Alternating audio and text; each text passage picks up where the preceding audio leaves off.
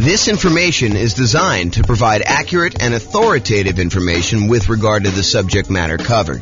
It is offered with the understanding that the presenters are not engaged in rendering legal, accounting, or other professional services.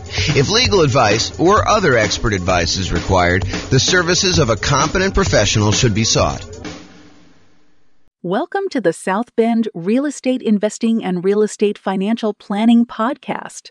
Learn all about investing in real estate in South Bend, Indiana, with combination of real estate financial planning and modeling with numbers specific to South Bend, plus syndicated, more generalized recordings of live and pre-recorded real estate investing classes, not all of them specific to South Bend.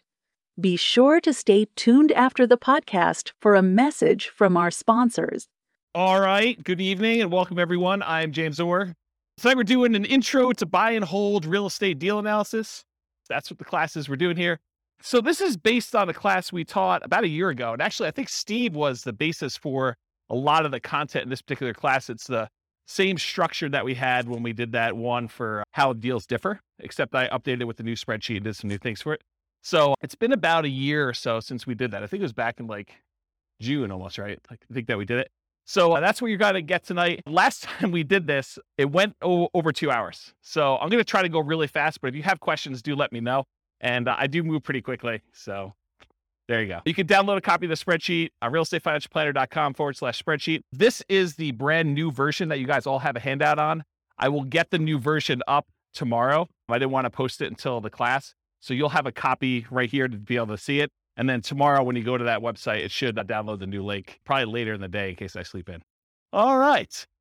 So the color-coded, yours is not in color, but if you could see up here, anything that's in a manila cell, like this little light yellow, those are fields that you can fill in, okay?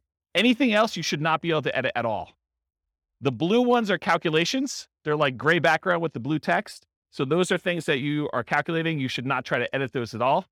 So that's what we're going to be covering. All right, so what's different? What's the same when we're analyzing deals?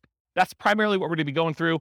How does deal analysis differ for single-family homes, duplexes, triplexes, fourplexes, commercial properties? Those are all going to be kind of questions we got tonight. So who is like the least afraid of me and is willing to call me out on my stuff?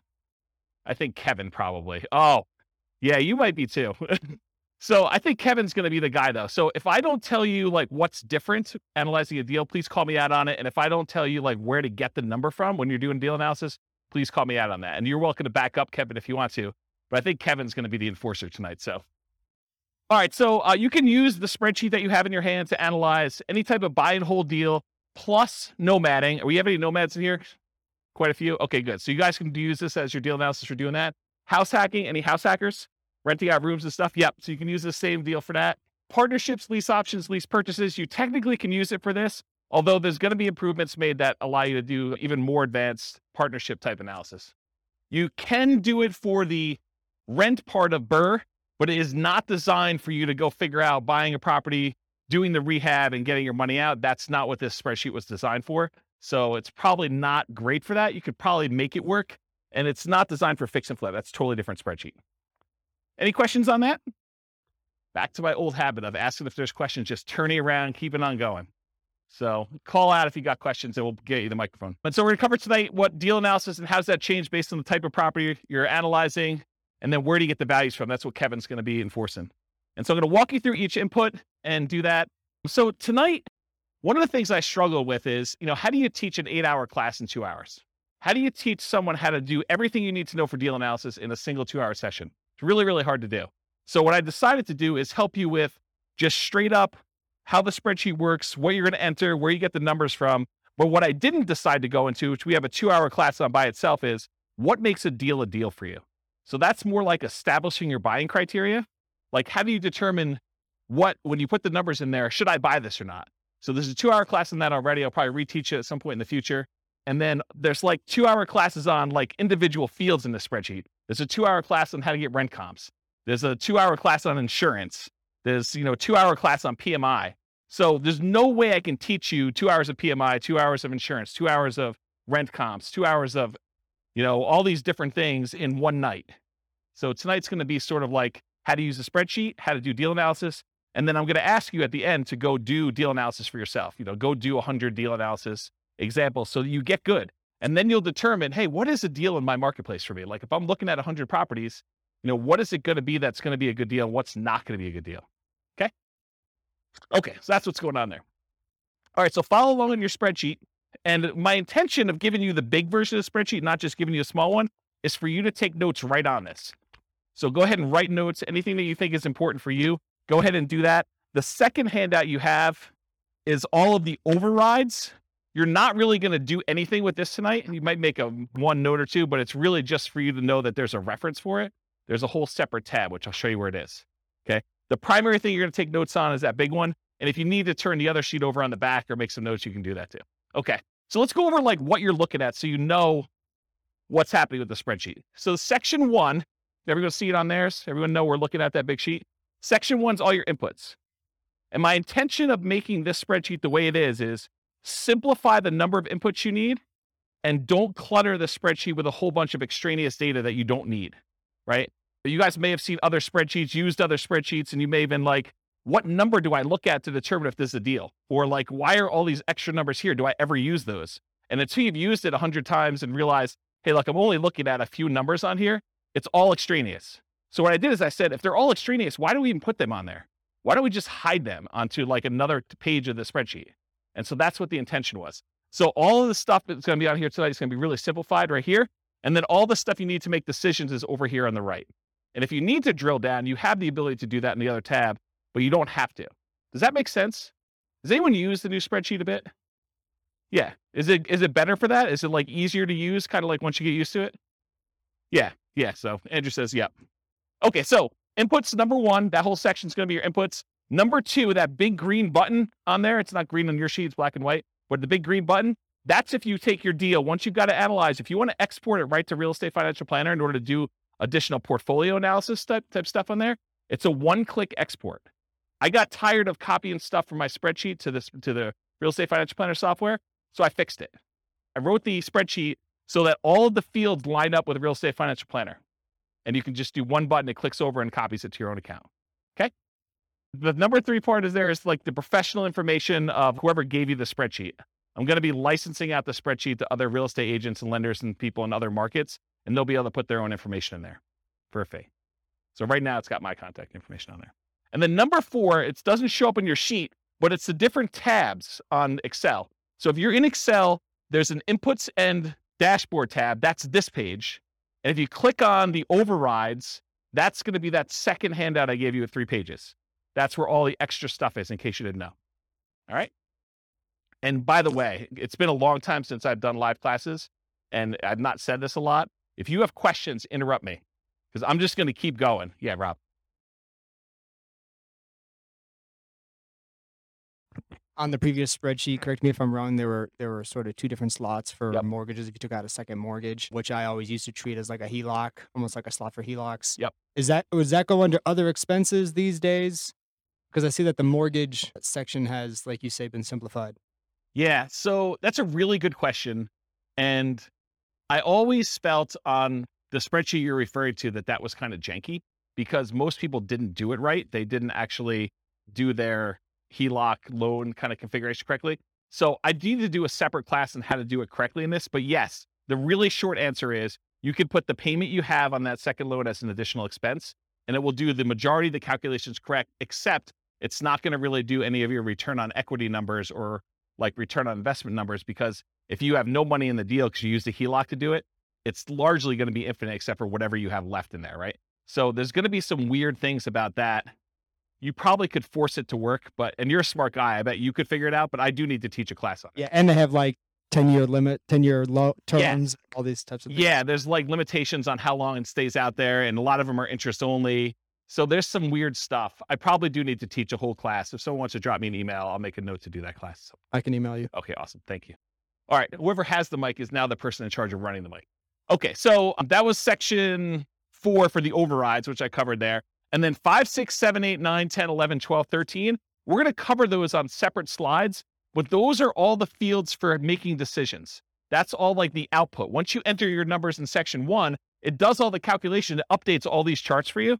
So all you need to do is look at these charts and decide, is this a deal for me or is it not a deal for me? Should I pass on it? Okay. So I'll go into these in detail, but they're all listed here if you want to see it. But basically, I'm going to do a separate slide for each of them and I'll go into detail about it. Any questions? Am I going too fast? So I know I have a lot of ground to make up. Nope. Good. You can. I'd just leave it on if I were you. Just don't be whispering crazy things on there, lest you hear it forever on the microphone. Yeah, exactly.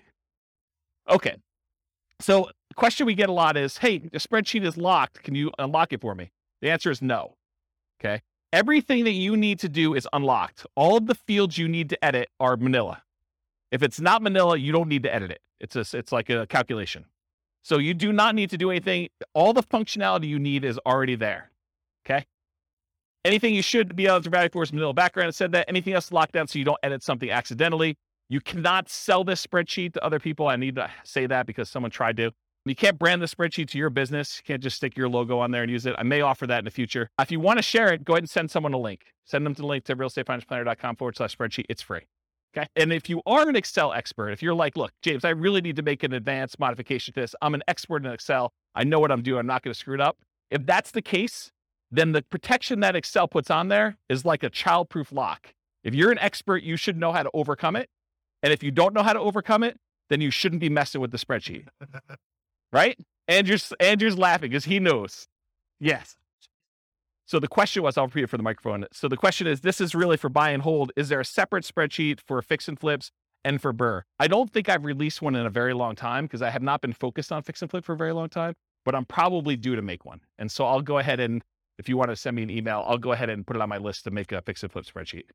The challenge with fix and flip spreadsheets for a lot of folks is there's really like 3 major ways that people analyze fix and flips, and they're all slightly different. And so I need to be able to make the spreadsheet in a way that you can do all 3. So I'll have to think about exactly how I would structure that. Because I used to, a very long period of time ago, I used to cater to fix and flip people. That was like my niche. And my clients, like I'd like really high-end clients that were buying a whole bunch of fix and flip stuff. And they would all analyze deals slightly differently. And there were like 3 major schools of thought on how they do that. So I'll have to think about how I do it. If anyone has my old client book, I talk about the 3 different ways in the back of that book, if you've ever read that section. Okay. Does that answer your question? Awesome. Thanks. Okay, cool. So if you want to edit it, you need to know how to like do the child-proof doorknob. If you don't know, don't be messing around with it. Don't ask me for the password. I'm not going to give it to you. Okay. Optional overrides. So this whole handout you have here, this is an example of all the overrides. This is the section I'm talking about. And really what it is, you click on that overrides tab and you can override anything. So if you've used previous spreadsheets before that had overrides for rent or overrides for sale price or overrides for maintenance or something like that, a lot of the people have been here have used a spreadsheet before that had some overrides for that. Long gone are the days where you could only override 3 things. You should be able to override everything. And so that is now the case. All these Manila fields are able to edit anything you want for any calculation. And some of the calculations in 2 ways, like before the calculation gets made, or you want to override the results after the calculation is made, you could override that too. The thinking behind this is, and it probably works right now, I just haven't taught the class and haven't made sure, but the thinking eventually will be, this is not only the spreadsheet you will use to analyze deals, it is the spreadsheet you can then use to calculate and keep track of your deal over time. So instead of being able to say, hey, appreciation is going to be 3% a year, or whatever the number is, you'll be able to go back and say, appreciation year 1 was this actual number. Appreciation year 2 was this actual number. My cash flow in this year was this actual number. And then it will update all of the return on investments, return on equity calculations using your real numbers in the spreadsheet. So that was the thinking behind building it this way. So that's what's coming. It probably works right now as it is, but I will be creating additional tools to make it easier to do that and some kind of like additional reporting. Okay. Any questions on that?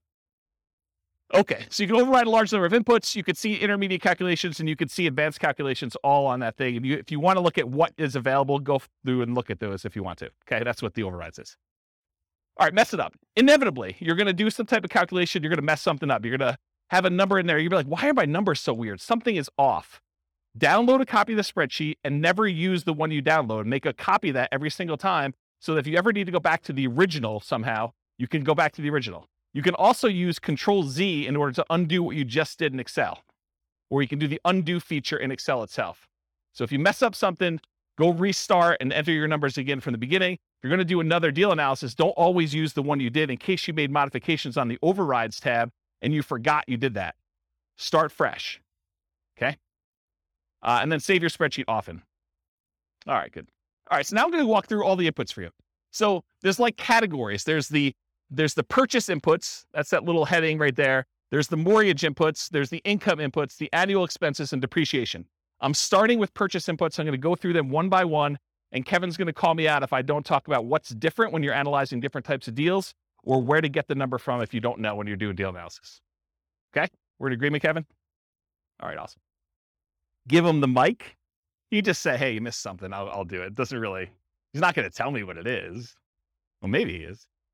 All right, so at the very top, if you guys downloaded a previous version, this wasn't in here. It's an oversight because I don't usually use this field, but I now added the ability for you to put the property address in the new spreadsheet. So that's one of the changes that was made in version 4 instead of version 3, okay? So you put your property address in there at the very top above purchase inputs. It doesn't matter what property type you're doing. You just name it whatever you want to name it. So here's some examples. You could do the address and the MLS number if you want to. You can do the address, MLS number, and the type of deal you're analyzing. Oh, if I do a buy and hold with it this way, this is what the deal is. If I'm doing a lease option, if I'm doing a Nomad with 5% down, if I'm doing Nomad 5% down, but I'm going to prepay my PMI as an example, or if I'm going to do the lender paid PMI option as another example, or if I'm going to put 20% down, or if I'm going to put 20% and I'm going to own or occupy, or maybe you just want to call it something generic like the project you're working on instead of an address and the MLS number. So whatever you want to do to name it, it's really up to you. It's not used anywhere. It's for your own personal identification, but it is helpful sometimes to have the MLS number. That's one piece of advice I'll give you. Okay. Any questions? Awesome. I'm having like a weird deja vu moment now. So if I start saying some odd stuff, that's what's going on. All right. So after repaired value. So I'm just starting at the top, working my way down. ARV stands for after repaired value. That's the value of the property once you've done all the fix up. If you're buying a property at a discount because it needs work, this is the value after you've done all your fix up on it. It's what you think it'll be worth then. Okay. So that's ARV. In some cases, it doesn't matter what type of property, it's always going to be that type of number. When buying a property below fair market value, buying at a discount, this will be usually higher than the purchase price. How many people have bought a property in the last year? Did you have to pay above asking price in order to get the property? Okay, so in those cases, your ARV may be lower than your purchase price. Okay? And then you'll probably have negative returns for appreciation that year while you're waiting for it to catch up. Okay? So buy it below there, I talked about that. Some hot markets, you'll be buying it for above ARV, I talked about that. Sometimes in this field, instead of just entering a number, especially with like new construction, I will sometimes use it as a formula. So in Excel, I'll say equals 450,000 plus 10,000 for the backyard, plus $12,000 for a fence, plus $3,000 for the appliance package. And so I'll just add up what all the values are instead of just putting in the total of being whatever it is, 500,000 after everything. Does that make sense? Because then I can go look back and say, why is it so much more than what I thought it was? What did I add in there? And I can look at them all individually. Cool? All right. So purchase price, this is the same regardless of whatever type property you're doing. When buying in the MLS, it's very common to have the purchase price equal the ARV. That is probably the most common situation. However, in our market right now, it's crazy. But, markets go in cycles. And, next year, 5 years from now, we may be able to buy properties at a discount. We may be, a little bit overpriced, and then people are doing stuff and you come in under asking price in order to get your offer accepted. Who knows, right? Everything changes. So right now, though, it's pretty common to be above, but it's pretty typical over a very long period of time for them to be equal. Sometimes I'll even put in as a default that these fields equal each other. So I only have to edit one and it will just automatically update it for me. And that saves me a little bit of time, very little time, but it does save a little bit of time. If you're a real estate broker, any real estate agents in the room besides Steve? So if you are too? Okay, great. So if you're doing real estate and you're buying it and your real estate license, you can actually put in your purchase price, you can do, if you're taking your commission as a discount, you can do 0.97 times whatever the price was in order to do that calculation.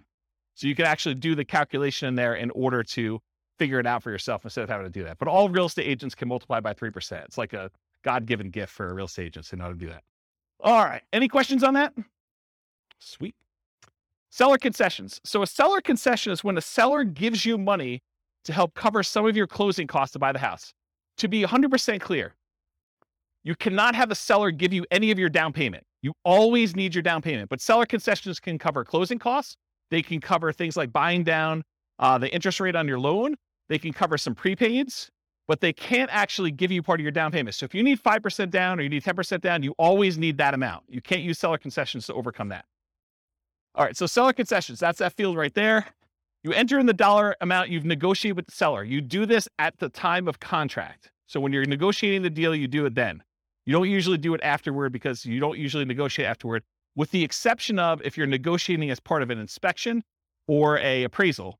Sometimes you can negotiate and get the seller to give you seller concessions instead of adjusting the price. You put in the dollar amounts that you negotiated, and then we put in the percent. Why do we put in the percent? Why do we calculate the percent? You'll notice some of these, I do a calculation for percent. A lot of them I don't care. Why is percent important here?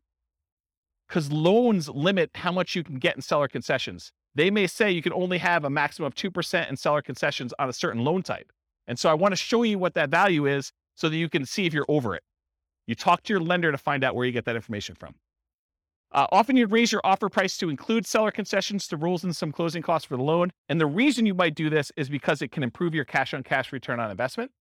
But the idea is, let's say you're trying to buy a $400,000 property. You could go to the seller and say, look, Mr. Seller, I know you've got this property listed for $400,000. I will offer you $405,000, but I need $5,000 back to cover some of my closing costs. So you're voluntarily paying them $405,000, $5,000 above their asking price, but you're asking for that back. So they're netting $400,000, the same amount they originally had on there. Does that make sense? Okay. So you would do that to improve your cash-on-cash return on investment. When you do your deal analysis, do it both ways and see what I mean. Go ahead and do it where you pay $400,000 and that you've got to come out of pocket for $5,000 for your own closing costs, or do it where you offer them $405,000 and you actually have $5,000 in seller concessions, and see how that impacts your returns. See for yourself. Okay. The property must still appraise. You can't say, hey, listen, I'll give you $405,000 and the property's only going to appraise for $400,000 because it doesn't matter. The seller's going to come back to you and say, look, didn't appraise. We were going to try to get you $5,000 in seller concessions. It's not going to go through. We're going to take some of those back. And maybe all of it, maybe more than all of it if it doesn't appraise for $400,000, or it may be partial amount. They may only say, look, it only appraised for $402,000. So I'll give you $2,000 in seller concessions. We'll adjust the price down to $402,000. Okay. This is all part of your negotiation. If you're buying all cash, seller concessions don't matter. Don't bother putting them in there. Don't bother negotiating if you're going to pay cash for a property. Doesn't make any sense. And at least in Colorado, and this may vary in other markets, but at least in Colorado, if you don't use your seller concessions, if you ask for $5,000 and between all of your prepaids and you're buying down your interest rate and everything else, if you don't use the full $5,000, the seller gets the difference. So if you don't use it all, you lose it. Not the whole thing, you lose the difference, whatever you're short. So make sure that you're using that whole amount. Okay? Any questions on that? Down payment percentage. If you ever wondered, hey, James, why do you sometimes have us put in a percentage? Why do you have us sometimes put in a dollar amount? Part of it is what you're likely to get as a number. And part of it is what we need for the real estate financial planner when you export it. Okay. So for example, down payment, you're going to get a loan based on down payment amount. So I said, look, you really should have a percentage here. You shouldn't have a dollar amount. Although you could argue, look, I got $100K, I'm putting $100K down. So it's really a dollar amount. Well, then you got to adjust this percentage until it calculates whatever $100K is for you or whatever your total investment is for $100K. Okay. But in most cases, you're saying, look, I'm doing a 5% down loan. I'm going to put in 5%. It's going to calculate it for me and tell me how much I need. That's the majority of the times the way it works out for people. Okay. So you enter in the percent, the spreadsheet tells you the dollar amount, does that calculation for you. The down payment percentage will vary depending on the property type.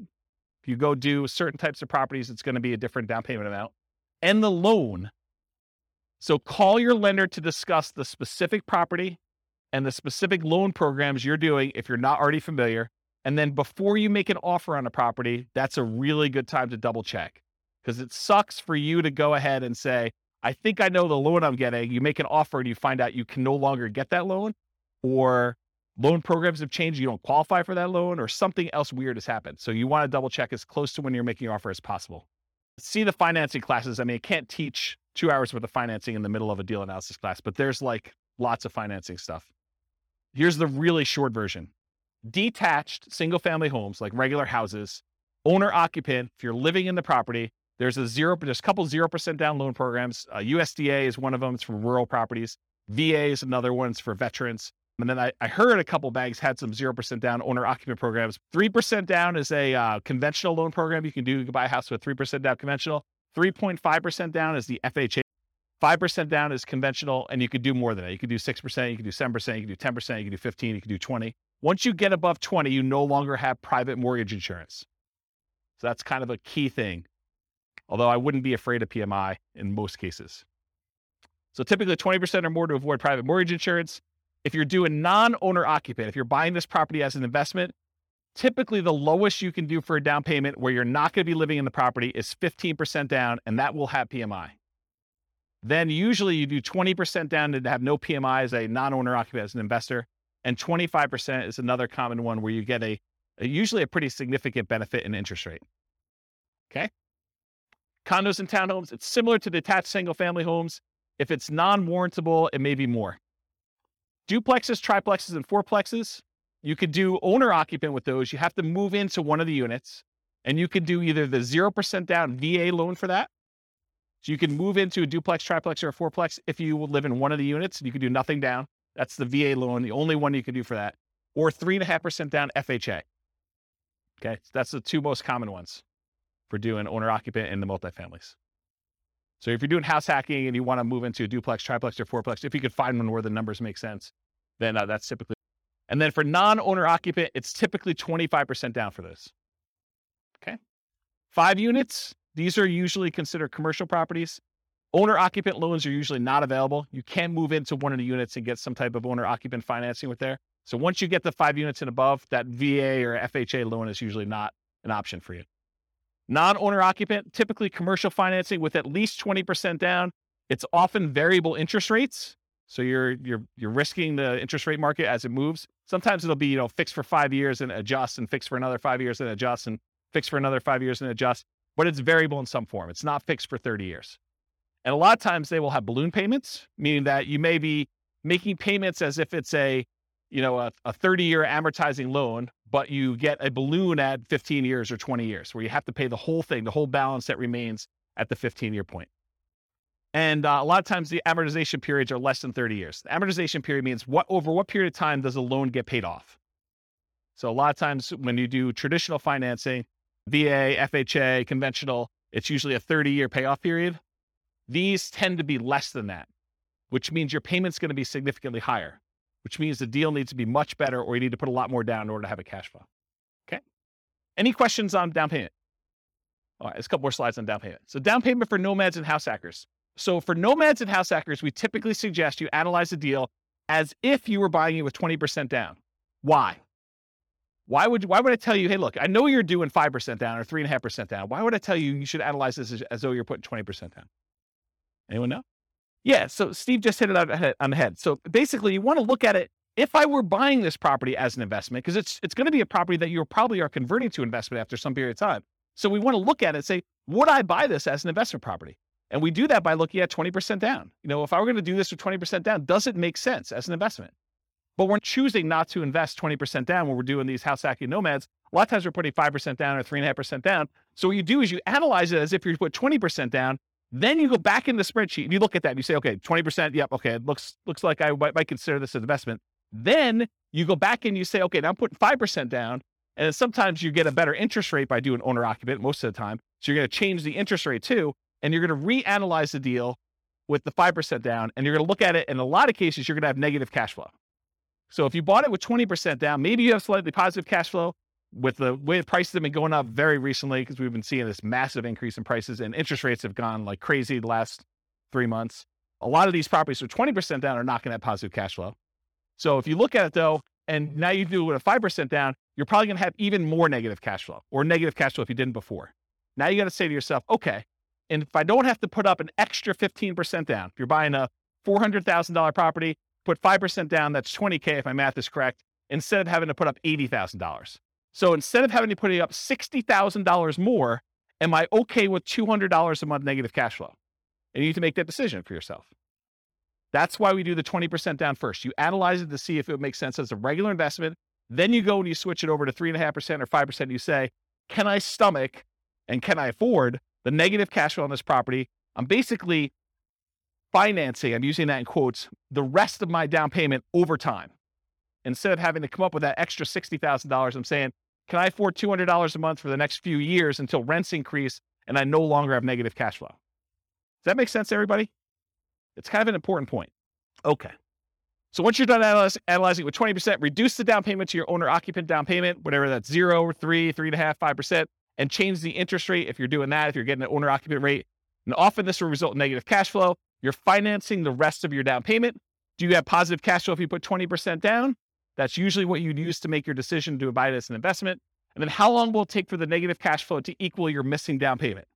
So if you're doing, I don't have to put up $60,000, but it's going to be negative $200 a month.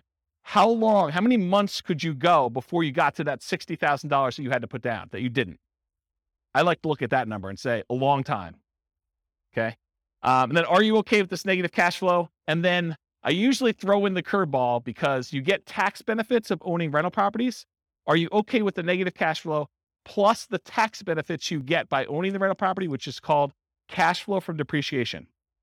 That's calculating the tax benefits you get times whatever your tax rate is and how much cash you'll get back on your tax return or less you can pay in on your taxes if you're taking your normal exemptions from your paycheck. And if those two combined, you're okay with that, then you can make your decision whether you want to move forward or not. So when we add regular cash flow plus cash flow from depreciation, the regular cash flow you have plus the tax benefits of owning the rental property, when we combine those together, we call that true cash flow. So whenever you see a reference to true cash flow on this spreadsheet, that's what we're talking about. And I'll jump ahead here because you guys have the handouts in front of you. But this first box where it has like these three things, this first box here, if you ever see it, that shows you your cash flow. It shows you your cash flow from depreciation.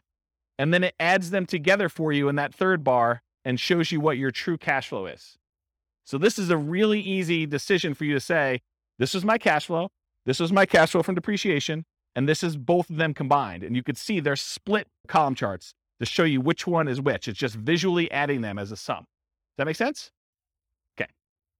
That's why it's done that way. And I talked about this. Okay. Down payments.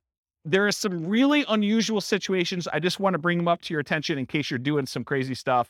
If you're buying property subject to or getting really creative, there is a chance you could have negative down payment percentage where let's say the seller overfinanced their property. They took out money in a cash out refinance. And now you're about to buy that property subject to where you're making payments on their existing loan. And they may be giving you money in order to come in there and take over that debt. They're going to give you part of the cash out refinance that they got in order for you to take the deal. In that case, you could have negative down payment. It's really rare, but I just wanted to bring that to your attention. I didn't going to dwell on it. Okay. All right. Closing cost percentage. You enter the percentage. The spreadsheet tells you the dollar amount. It's typically the same regardless of property type, although the amount can vary a little bit. The amount of closing costs tends to increase with the loan type and the purchase price. The more expensive the property you're buying, the more expensive closing costs tend to be.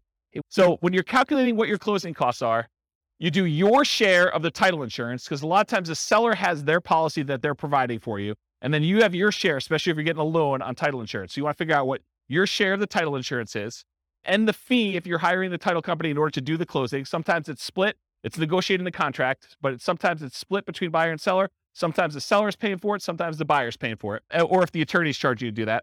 Any upfront private mortgage insurance premiums, if you're going to do a prepaid one-time upfront PMI payment, you put that in there. That's if you're putting less than 20% down. Or choosing a loan lender program that offers this as an option. You don't necessarily have to do that. Any points you're paying in order to get a better interest rate in a loan, you want to include that. In some cases, you choose to take a higher interest rate and have the lender credit you back some money so that you have lower closing costs. So you call the lender and the lender says, hey, look, for a par rate, I'm not going to get into details, go watch the financing classes, but for a par rate, it's, 5%. You say, well, what if I wanted to buy down the interest rate? Well, for $3,000, you could buy it down to 4.875.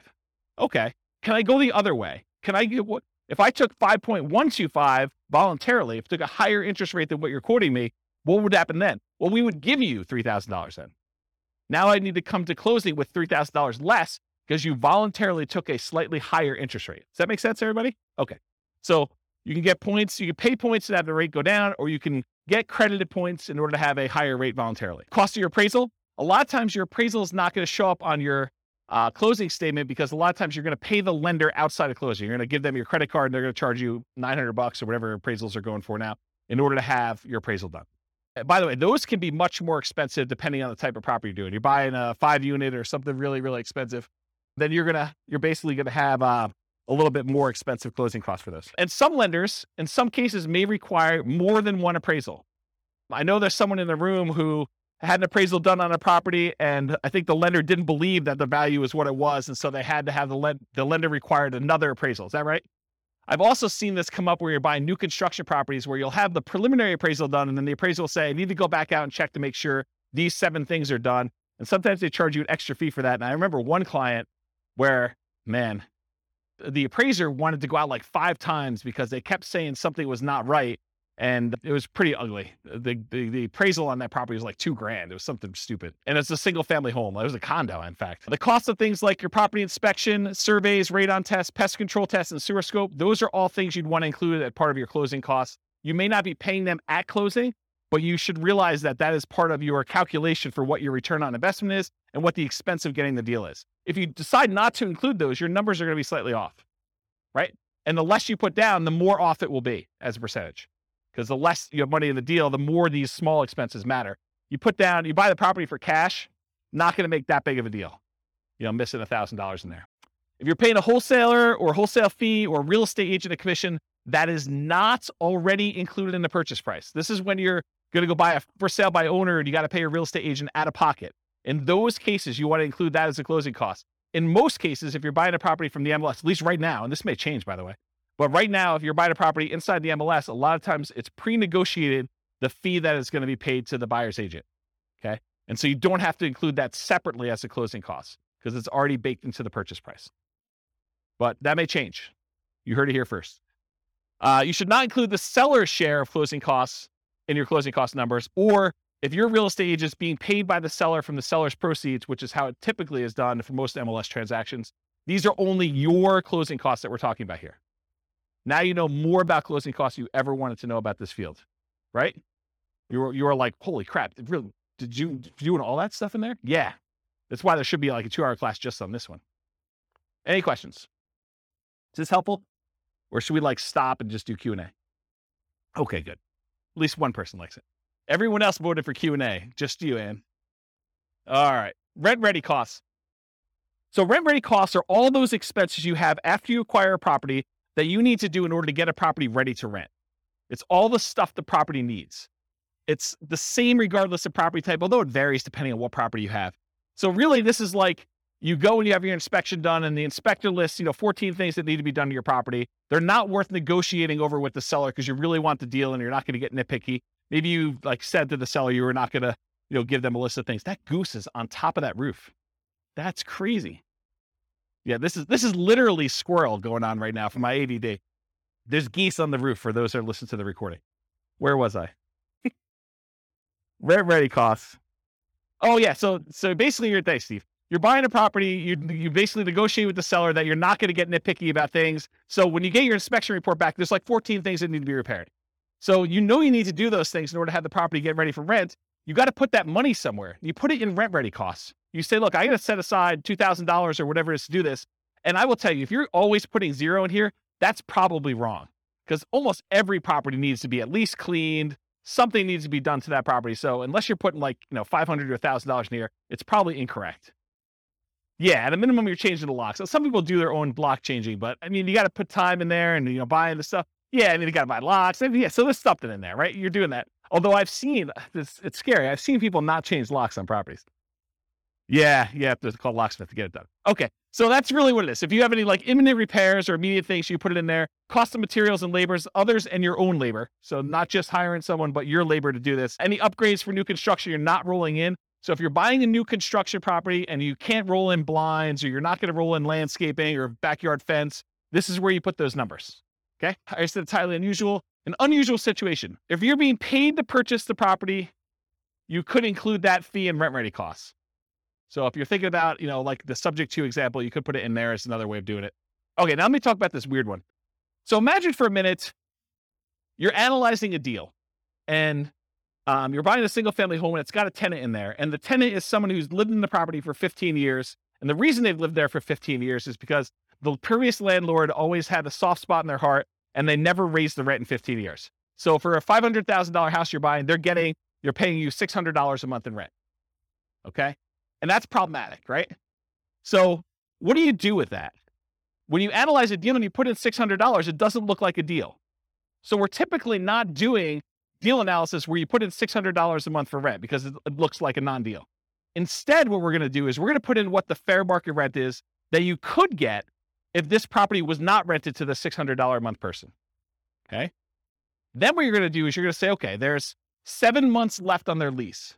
So I have 7 months of this below market rent that I've got to stomach. So really, let's say rent is $2,000 a month. So really you're $1,400 a month shy for 7 more months before you can turn this property over and get market rent. So what you should do in rent ready costs is you should take $1,400, the amount that you're short, multiply by the number of months left in their lease, because you're not going to renew their lease at $600. They're going to move out at the end. And now you're going to rent the property for fair market value. So you do $1,400 times 7 months, and that gets put into your rent ready costs. Because what you're doing by doing this, you're saying, look, I'm not going to do this below market rent and see my cash on cash there. What I'm going to do is I'm going to say, I'm going to set aside this amount of money, $1,400 times 7 months, and I'm going to have that sitting in a separate account. I'm going to consider it part of my initial investment in order to acquire the property. It's a cost for me to get into this deal. It's a one-time expense that happens because the property is under rented.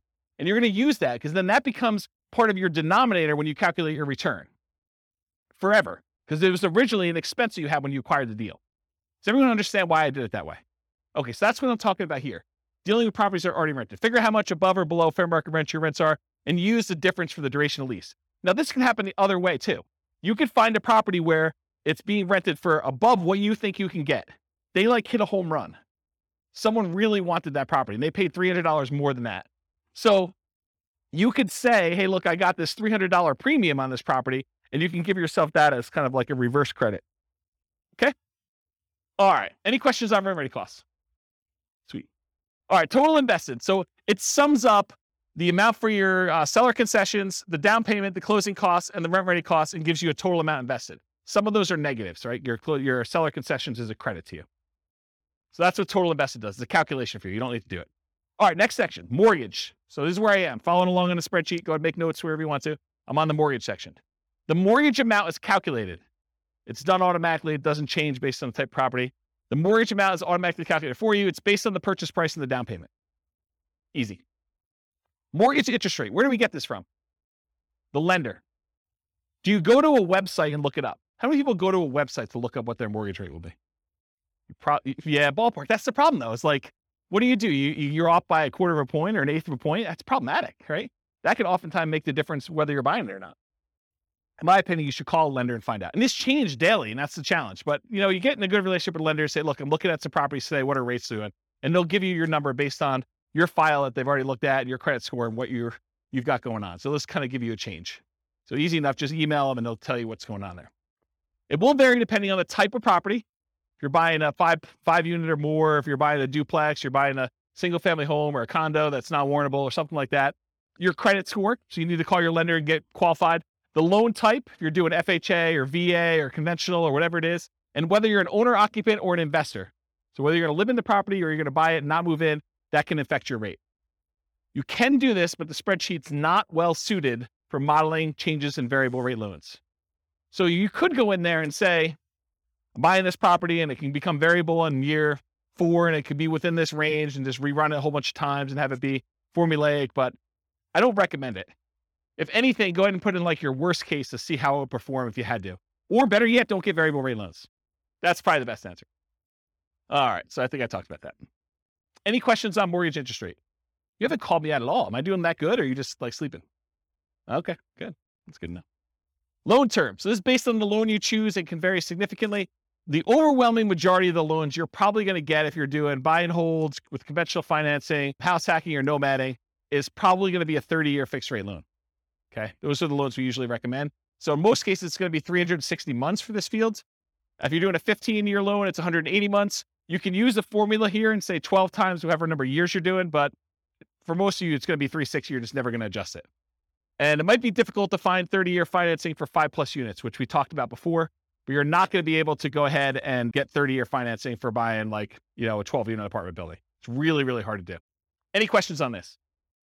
All right, private mortgage insurance. There's a whole 2-hour class on this, so I'm going to give you the really short version. It's not usually used for 5+ units, any type of commercial buildings, because in those cases, you're usually putting at least 20% down. A lot of times even more than that.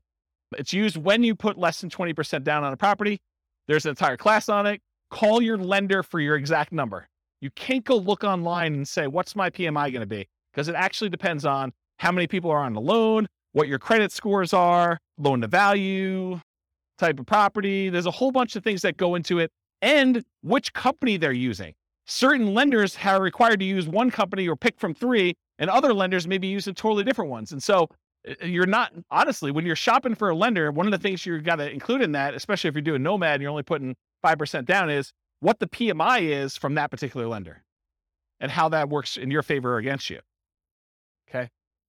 So enter in the percentage of the original loan balance for this, or guess and check until it matches the dollar amount. So this is one of those fields where I think you're probably going to get a dollar amount, but the real estate financial planner wants it as a percentage, because in case you change the number on the property and you make copies of it and you're buying it as a template in the future, there's reasons we use it as a percentage there. But a lot of times the lender's going to tell you your PMI payment is $114.86 a month. So what you'll want to do is you'll want to go ahead and adjust the percentage until it equals that, whatever I said, $114.86 a month. Okay, so you'll want to guess and check using this percent until you get there. I would, in a dream world, I would give you that number and you can put it as a dollar amount, because that's probably the way you do it. And as I say this, I think maybe I should change it. But the reason why it's done that way is when you copy this to the real estate financial planner account, you're saying, I want to buy this property every year or whenever I can for the next 5 or 10 years. We use it as a percentage of the value, because if you kept it as a dollar, it would always be low. So I don't know, to be determined. If you guys keep using it and you want to complain, go ahead and email me and maybe I'll change it. Any questions on PMI? Yeah. You said earlier you wouldn't be afraid of PMI. Can you just expand on that for me? Yeah, so that's great. So PMI is very similar to that discussion I had where I said, look, you're not putting 15% extra down, so you don't have to put up that $60,000 more. PMI is just another expense, so you don't have to put up that $60,000. So if the PMI is $100 a month and you're negative $100 a month in cash flow, now you say it's $200 because it actually includes it in the cash flow calculation for you already. PMI is just part of that expense of being able to not have to come up with an additional $60,000. So you look at your numbers and you say, is this still a good investment for me overall? And am I willing to pay the PMI or not? And you just make a decision, right? If you're trying to acquire a property a year, you're trying to do like, dollar cost averaging or dollar value averaging, depending on how you look at it, for real estate instead of stocks, and you're doing Nomad, you're buying a property every year and you're moving in, you keep doing that, then PMI is an expense of being able to do that, because you don't have to come up with a full 20% down. If you can come up with a 20% down, maybe you don't even move in, right? You just kind of buy properties. But if you're doing 5% and you're kind of conserving your down payments, this is a way to do it, provided you have enough income to support that as you continue to acquire them. Make sense? Yeah. Yeah, it drops off after a period of time for a lot of loans. FHA, not. Yeah, so Nick in the back is saying, with the rapid appreciation we've had, it drops off pretty quick. And yes, that's true, but we don't always live in really highly appreciating markets, right? Like we could see whatever we've seen, 9% a year for the next 3 years, and then we could see some negative appreciation. We could see property values decline because we just gained 27% or 30% or whatever we did compounded. Maybe we're going to give a little back. Don't be afraid of that, right? When you're buying, you're doing like dollar cost averaging or dollar value averaging, if you're familiar with that concept in stocks, you're putting a certain amount of money or you're buying a certain amount of stock, and you're doing that every year so that when the market's up, you sometimes buy. Oh no, so it's not plugged in. Oh, so I was saying when you're dollar cost averaging, dollar value averaging, you're doing the stocks, when the stock market is up, you buy fewer shares for the same dollar amount you're invested. When the real estate market is up, you're buying one house, you're buying because it's the smallest unit you can do. But when the market's down, you're getting a better deal. So when the market is up, you're buying properties, you're kind of like riding the wave for all the ones you own, but the ones you're buying are a little bit more expensive. When the market's going down, yeah, you're losing value on these temporarily, but you're buying slightly better deals on the ones that are down here. Okay, so that's how I look at it, if you're thinking about it that way. Okay. All right, so the next field is, when do you drop private mortgage insurance at what loan to value? And so, as Nick said, a lot of lenders say once you get to 80% loan to value, they will drop the PMI payment off. So you can put in at what percentage your lender tells you here. Some lenders will tell you it's 78%. Some will tell you 80%, whatever it is they tell you. It's usually 78 or 80, depending on who it is that's telling you that. Sometimes they don't know, but put it in there around there. And so usually when your property value then gets to the point where you have 20% of equity, you're at 80% loan to value, then your PMI payment can go away if you ask the lender, look, my property value is this. Can I have my PMI removed? Anyone have their PMI removed? What were you told? 80%, 78? Did it matter? It was like 20%, 27% equity. Okay, so what he was told was, for the recording, that if he just kept making his payments, when it got to 78%, naturally it would automatically drop off. Or if he paid for an appraisal and the appraisal showed that there was 20% equity, 80% loan to value, then it would drop off then. So you could pay a fee in order to have it go away. Is that what you guys were told too? Yours different? Okay. We had one who couldn't remember and the other one said, yes, that was true. Well, you're like me. You're too young to be losing your memory like that. Oh, I actually didn't know that. So apparently there's a 2-year minimum for PMI for Fannie Mae, Freddie Mac. Oh, someone's arguing that they may be lender dependent. So, and again, this is why you need to talk to your lender and find out, and it could change. And these change all the time, right? Rules for loans do change. So by the time you listen to this recording, it may be totally different. And if you refinance where you still have PMI, then it starts over. Yeah. All right, so often use 80% here. If your loan does not automatically drop PMI off once your loan hits a specific loan to value, for example, FHA loans do not automatically drop off. So if you're doing FHA loans, PMI is forever. Doesn't matter your loan to value. Once you get an FHA loan, you're paying PMI for the duration. It's one of the bad things about doing FHA. One of the good things is you can buy duplexes, triplexes, and fourplexes with 3.5% down. And the interest rate's not that bad. But you're never getting rid of that PMI. You just should calculate it in as part of your payment and figure out what that looks like. Okay? Most conventional loans, though, it drops off at some point. In the event that it is an FHA loan, though, use 0. Okay? All right. Income. Should be easy. Monthly rent. Use the fair market rent you'd expect you can get from the property. I have a whole class on how to determine fair market rent. I can't teach a 2-hour class on that right now. I use rent-ready costs to adjust for current rents that are not fair market. Remember, this is that example of someone really had a soft spot in their heart and they were getting $600 a month for a $2,000 a month property. This is where you'd still use the $2,000 here, but you'd make the adjustment in rent-ready costs in order to do that. You could total monthly rents for all units. So if you're buying a 5-plex, you could put down equals and then put the 5 different rents you're getting, or do, I've got buy the 20 unit and then 10 of the units are 1 bedrooms and I'm getting $795 for those. And, I've got 5 2-bedrooms and I'm getting $895 for those. And I've got 5 3-bedrooms and I'm getting whatever I just said there, plus a couple $100 for those. You can go ahead and do a formula in order to calculate it. That way, when you go look back, instead of just having one number and being like, what is that made up of? What was I using for those? Now you can see this number of units times this rate, plus this number of units times this rate, plus this number of units times this rate, if you're going to break it out that way. Does that make sense? Okay. Well, what was the question? I don't want to use quotations to hold. Yeah. Yeah. If you don't know how to do formulas in Excel, go look it up. I'm not going to teach that tonight, but yes, there's rules about that. Andrew, you have a question? You want to get the mic? Yes. You're renovating a place and it's going to take a month or 2 to get it ready. Yeah. Does that mean the loss of rent, you should not be considered loss of rent, but also goes back into rent-ready costs? Yeah, so that's a weird one. It's like a personal preference in some ways. I think probably the best practice there is to put in your personal cost or holding costs for a month or 2 to do it, but not a loss of rent. That's how I would probably look at it. It feels like it's a decreased rent, similar to the fair market rent versus the other one. You still got fair market rent, you're just not earning it for a month or 2 because it's a discounted rent because you're renovating. Yeah. Maybe. I would personally, I just put in what my holding costs were as like a expense because your rent was 0. Right. So 0 minus whatever your expenses are is going to be what your holding costs are for that period. So when I said you were getting $600, that's the same calculation, right? Because I guess you had personal so I'm thinking about the graph about the return in dollars for year 1, because there you're assuming you do get the full rental minus the vacancy. So I'm sort of saying, well, that's what you don't get. Yeah. That's interesting. I'm also thinking deeply about when the start of year 1 is, whether it's the day after you purchase or when it's rent ready. And I think it needs to be the day after your purchase. I agree with that. I think it's the day you purchase in case you have a 6-month period. This is sort of like Burr, right? This is the problem with the Burr property. and why the spreadsheet was not specifically designed for that, because that's what it is. You're talking about a BRRRR property. We have 3 months of holding costs while you do rehab, and then you're going to refi or you're going to keep the property and do it that way. So yeah, I'd want to think about that a little more. My gut tells me you put your holding costs in there, but you're saying... My feeling is that we should start like year one on the day after purchase, and then anything that's inaccurate after that, whether it's fair market rent that's off because of the old lady thing, whether it's loss of rent for another reason or because it takes you a while to spend the rent ready costs, it doesn't matter. Put that all in the investment on day zero. Yeah. Yeah. That's a good question. Good point. Yes, the answer, I'm glad you did it. Glad you came here tonight. That's awesome.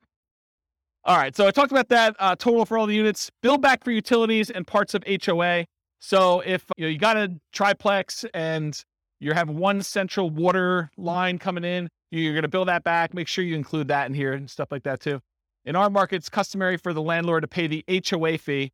That's customary in our marketplace. This may differ in other markets. In other markets, you may be able to pass it on. However, if part of the HOA is a utility or a benefit to the tenant, we may bill back. For example, garbage. In some of my neighborhoods, garbage is lumped in with the HOA.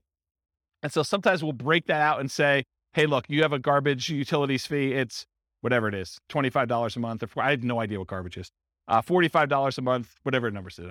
And so you can bill that back separately and pull it out of the HOA if you're thinking about it that way. In some HOAs, there's like basic cables included or non-potable water fee. And so you could break some of those out. It's going to be hard for you to break out everything for the HOA. But some of them, I think you could rationally make a good case for doing that. All right. Any questions on monthly rent? Monthly rent for nomads typically assume, and this is incorrect. I'm going to tell you something that's wrong, so pay attention. So when we nomad, by definition, you're getting an owner-occupant loan. You have to move into the property. You have to live there for a year. That's a rule of nomad. You will commit loan fraud if you don't. Okay, so don't do that. So how do we analyze a nomad deal if we're really renting in year 2? We pretend year 2 is year 1. So we pretend we bought a property and that we're renting it in year 1 when we know we're not. And we run the numbers as if. It's going to be off a little bit, but that's how we do it. Because otherwise it gets really wacky. And all of these charts on here are all year 1. And so if you have 0 for rent in year 1, it's going to look really weird. Okay, so we're going to pretend year 2 is year 1 and just pretend that you're renting it right away, which you're not. Unless you're buying a duplex, triplex, or a fourplex, in which case you're getting some rent. It's just below market for that first year. Okay, so most folks will use what they can get in rent today. In many markets, this will be slightly lower than what you may be able to get a year from now as rents sort of go up a little bit, especially if you start searching for your... However, and I think you guys have experienced some of this, especially in competitive markets where you don't quite have the time to plan when you're buying your replacement property, you may be forced to accept a slightly lower than ideal rent because your lender requires you have a signed lease in place. And so for that first year, you may get screwed a little bit, right? Right? You guys are smiling. You guys know about this? Yeah. So, renting in January, that's another bad example. But that's the idea. Sometimes on that first transition out, you're a little short. That's what you got to do. You got to suck it up. Would you rather not buy the property? It's almost like a cost of acquiring that property, your rent difference. In fact, you could argue you put it in your rent ready cost on the next deal. I'm short on the last property going out. The numbers still look amazing. Okay. So that's what I talked about there. Other income. This could be different for multifamily properties or single family homes, but typically what other income usually is, it's stuff like if you've got an on-site laundry facility or you're kind of like providing internet and you're charging tenants an extra fee for access to internet, or you're renting out garage spaces or a storage closet or something like that, or covered parking. Those are examples of other income. Any questions on other income? All right, annual expenses. This is that next section there. So vacancy as a percentage. You enter in the percentage and the spreadsheet's going to tell you the dollar amount. Vacancy rates can vary between unit types. For example, vacancy may be lower on single family homes than 5 units or above or 10 units or something like that. I'll typically recommend a vacancy rate of 3% if you are a superstar at property management. If you are not a superstar at property management, it's probably going to be higher. Unless you're under renting your property, and then it's going to be lower. Okay? So, and that's a really good point. So if you're really pushing rent, you may have a higher vacancy. If you're really under renting it, you may have lower vacancy.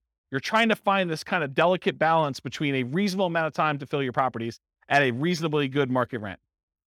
Make sense? Because rent's not an exact number.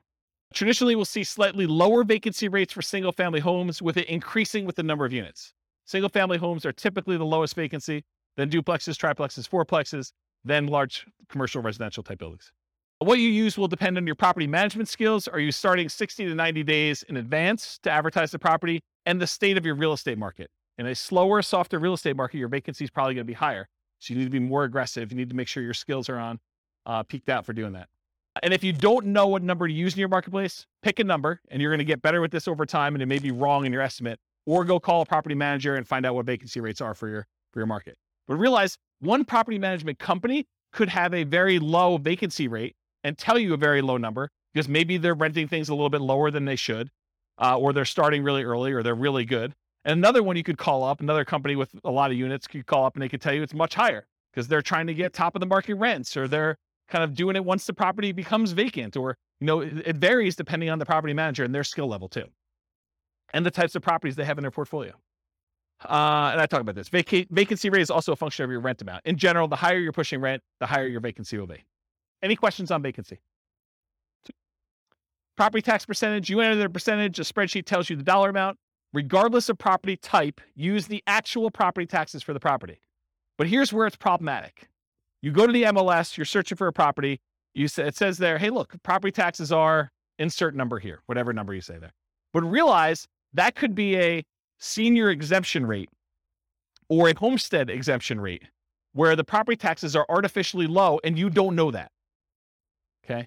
So you could try to find out what the overall approximate tax rate is for an entire city. You could go do research and try to figure that out, or you could look up a whole bunch of properties and put a spreadsheet together and kind of figure out what the average is for 300 properties to kind of get an idea, just to kind of figure out what it should be. And so you want to use a real number, not just automatically use what they have in there, especially if you're going in and buying a property and you've seen massive appreciation. Sometimes when you buy a property, the taxing entity will go and update it on sale. Sometimes they will always wait to every other year that they do the tax updates or whatever they're doing. So it depends on the market and how they do that calculation. But you could be at the tail end of an 18% appreciation run over those last 2 years, and property taxes could be 20% higher than what you thought they were going to be. So something to think about. Also, with new construction, you can't go look up what the value of the vacant land was and what they're being taxed at, because that's not like real life. You may have a period of time where you have a really low tax rate when you buy a brand new property, but in most cases, they update that pretty quickly. And it's going to be based on whatever usually the builder will give you an estimate. We're estimating property taxes are going to be about whatever it is, 1% or 2% of the property value. Okay. Talked about that. Any other questions? Yeah. Yes. Metro taxes would be included in here because metro taxes are typically included as part of the property taxes in many cases. Yeah. And if in your market, because not everyone's listening from locally, if in your market they're not, they're done separately, you can combine them and put them in here. Good point though, Nick. Yep. Any other questions? Cool. Property insurance. You enter this amount and the spreadsheet tells you the percentage because you're often quoted this number from your insurance agent. So you call up your insurance agent, you say, look, I'm thinking about buying a $400,000 single family home. What would insurance approximately be on that? And maybe give them an actual property and get the coverage you want and give them your credit score so it's quoted to you, because those all have an impact. It's a 2-hour class on property insurance. But basically, if you go in there and you find out what that is, and then you adjust it a little bit based on it's a little bit more expensive property, it's a little bit less expensive property, then when you're ready to make an offer on something, go firm this number up with your insurance agent. But don't go harass your insurance agent doing an insurance quote, a full workup quote on every property you're analyzing. That's just dumb. Okay. Just use a really rough estimate. You can go firm it up and verify your assumptions once you get more serious. Insurance can be less. Oh, this is really important stuff. Okay. So your insurance can be less for condos and townhomes than for single family homes, because a lot of times the insurance policy you're buying is covering your risk, what the insurance company will need to replace if you have a claim. And in a lot of cases with condos and townhomes, the HOA covers studs out or the exterior of the building. And so part of your HOA fee is for the HOA to cover all that exterior maintenance, and if there's hail damage on the roof or if there's damage to the sides. And so you're not paying for insurance to cover those things here. You're paying for it in your HOA. Okay. So in this case, your insurance may be lower for condos and townhomes which will help offset a lot of times those higher HOAs. So when you think about, you're analyzing a deal and you're thinking to yourself, hey, I've got this deal I'm analyzing, but the HOA is killing the deal. Well, maybe, but in a lot of cases, part of that HOA is really maintenance on your property or insurance on your property. And so you'll usually give up a little bit, like lower your number slightly for maintenance and lower your number slightly for insurance because the HOA is covering some of those. And you can use, I'm going to reference the capital expense and the maintenance and the capital expense spreadsheet a little bit here, but you could do those spreadsheets and figure out what you're paying and figure out what the insurance company is paying and then kind of make the adjustments there so that it's a little bit fairer comparison. Does that make sense? Anyone lost by what I just said? Because that's kind of an important point. It's honestly one of the reasons this class exists. Because I think this is what Steve was getting at when he was buy duplexes. Yeah, I mean, duplexes, sometimes you have less maintenance with a duplex if everything is sort of independent and you have one shared roof. But sometimes duplexes are even more expensive. You have a shared entryway and you've got to be responsible for maintaining that. And so it really depends on the property. It's not just automatically X is better than Y. I don't know. That's how I would say it. Okay, let me make sure I covered all this. Insurance could be less. Talked about that. It's coming to HOA for condos. Be responsible for the exterior. Often buyers responsible for studs in. We talked about that. Still need to verify with the HOA. So you want to check with them to make sure. Part of the HOA can informally be attributed to and justify a reduced maintenance number in the spreadsheet. Call your insurance agent to get an accurate estimate of what insurance will be. Watch the 2-hour class on insurance. I think I talked about that. Okay, HOA dues. So that's the next field. HOA dues tend to be higher on properties where the HOA is responsible for maintaining significant portions of the property. If the HOA is really just sort of a compliance arm, their HOA fees tend to be really low. If your HOA covers exterior maintenance and roofs and a golf course and a pool and everything else, expect your HOA to be much higher, okay? You're less likely to have HOA dues as the number of units increases, most likely to have with a condo or townhome, more likely with single-family home, less likely with duplexes, triplexes, and fourplexes, and least likely with 5+ units. Although there's exceptions to that, but I think that's a general rule of thumb that you're less likely to see HOAs the more units you go. In properties where the HOA dues include some maintenance, any type of maintenance at all, you might be able to justify using that lower maintenance number and insurance costs. And this can offset part of that HOA fee to make condos, towns more competitive from a return on investment perspective. I didn't cover it here, but we need to talk about this. So let's say you're in a big neighborhood and you have a huge hailstorm comes through and, the HOA is responsible for roofs. And they realize that 90% of all the properties need new roofs now. And they don't have enough reserves in order to handle their kind of like deductible for having all the roofs done. So they're short. So what does the HOA do when they don't have enough money to do the repairs on the properties that you own? They do what's called a special assessment. So they come to you and they say, look, we're short and we need to have a certain amount of reserves. So we're going to go ahead and say, each of you needs to cough up $1,000 per unit to cover your share of the deductible to have these roofs done because we didn't expect a hailstorm to do all these roofs at one time. So they come to you to say, okay, we all need $1,000 from you. What if you don't have the $1,000? That's a problem.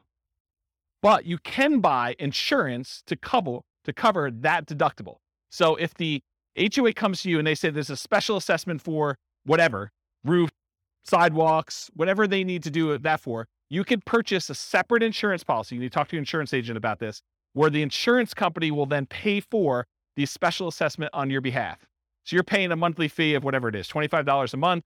And if there is a special assessment at any point during the time that you're paying that policy, then the insurance company will cover that special assessment fee. So if I were personally buying an HOA or condo, I would always buy the special assessment insurance, in my opinion. Okay. Any questions on that? Utilities. Utilities can vary depending on the property. You're least likely to be paying any utilities on a single family home because this is the owner, the landlord paid utilities. So if you're renting a single family home to somebody, in most cases, that tenant is going to transfer utilities into their own name and they're going to be responsible for paying all those. You're not going to be responsible.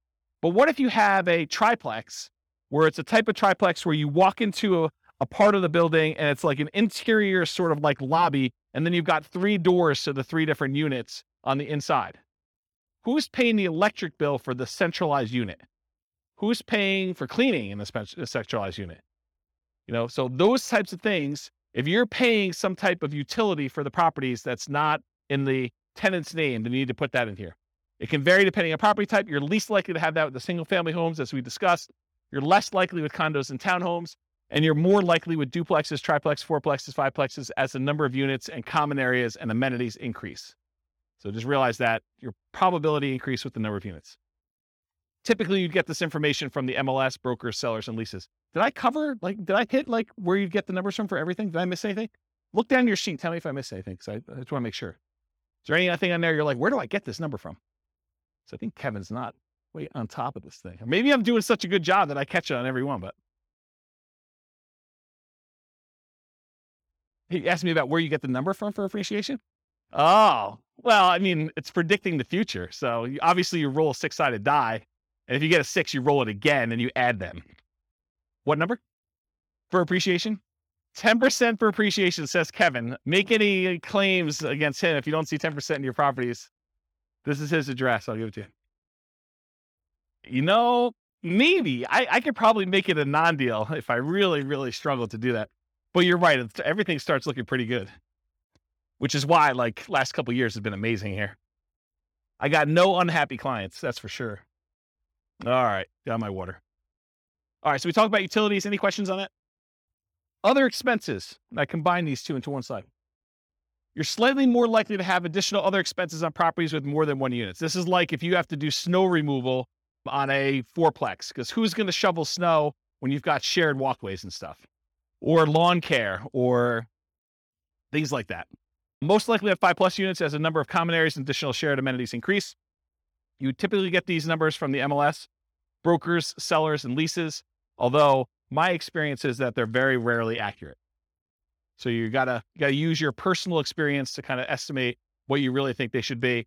And it sure helps if you have other properties. You're like, oh, I have another 10plex and my landscaping costs for that are this. Let me go ahead and use that for this one. But if you don't have those actual numbers, sometimes it's really hard to estimate. All right, maintenance percentage. Maintenance can vary depending on the property type. It tends to increase as the number of units and the number of common areas and additional shared amenities increase. Think about this. If you got to maintain a central area, that tends to increase your costs. Single family home where you're responsible for all maintenance tends to be higher than condos and townhomes where the HOA is responsible for some maintenance. We talked about this idea. Part of the HOA can be informally allocated for maintenance instead. Some investors will include or at least mix in some capital expenses with maintenance. So if you haven't watched the 2-hour class on capital expenses, I would strongly recommend you watch that because it's mind-blowing. But the idea is that some things some people consider to be capital expenses are probably maintenance, and some things some people consider to be maintenance are probably really capital expenses. And so you try to figure out where the blend is for what percentage you use here and what percentage you use for CapEx. Just between the two of them, you need to cover everything. Think of it that way. So in that class on CapEx, I have a basic spreadsheet and advanced spreadsheet. I'll show you those, I think, on the next slide. And then keep track of your maintenance and capital expense numbers over time to get a better feel for your own numbers.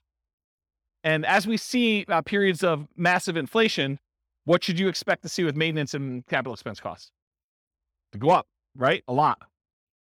You were thinking they were going to go up 3% a year, and now we saw whatever inflation was, 9% or 8%, whatever number they're quoting you. Then realize you're going to see a pretty big uptick in that. All right, so advanced for condos and townhomes where some maintenance is handled by the HOA. Estimate the portion responsible in the HOA fee and then subtract that from what it should be to do your reduced percentage. So you go do the calculation to find out, oh, the HOA is responsible for A, B, and C. That usually costs X dollars per year. And my maintenance number is $3,000 per year. I can subtract the number that the HOA is responsible for. So I really only need to do this dollar amount, which is this percentage. So do that math for yourself. CapEx, same type of idea. They can vary depending on property type, similar to maintenance, except these are less frequent, often larger expenses. One of them I quote as a percentage of gross rent. That's maintenance. The other one I quote in dollars per month. Or this is annual, actually, so dollars per year. All right, these are examples of the two spreadsheets in that CapEx class. I really recommend you go watch those. This is the basic one.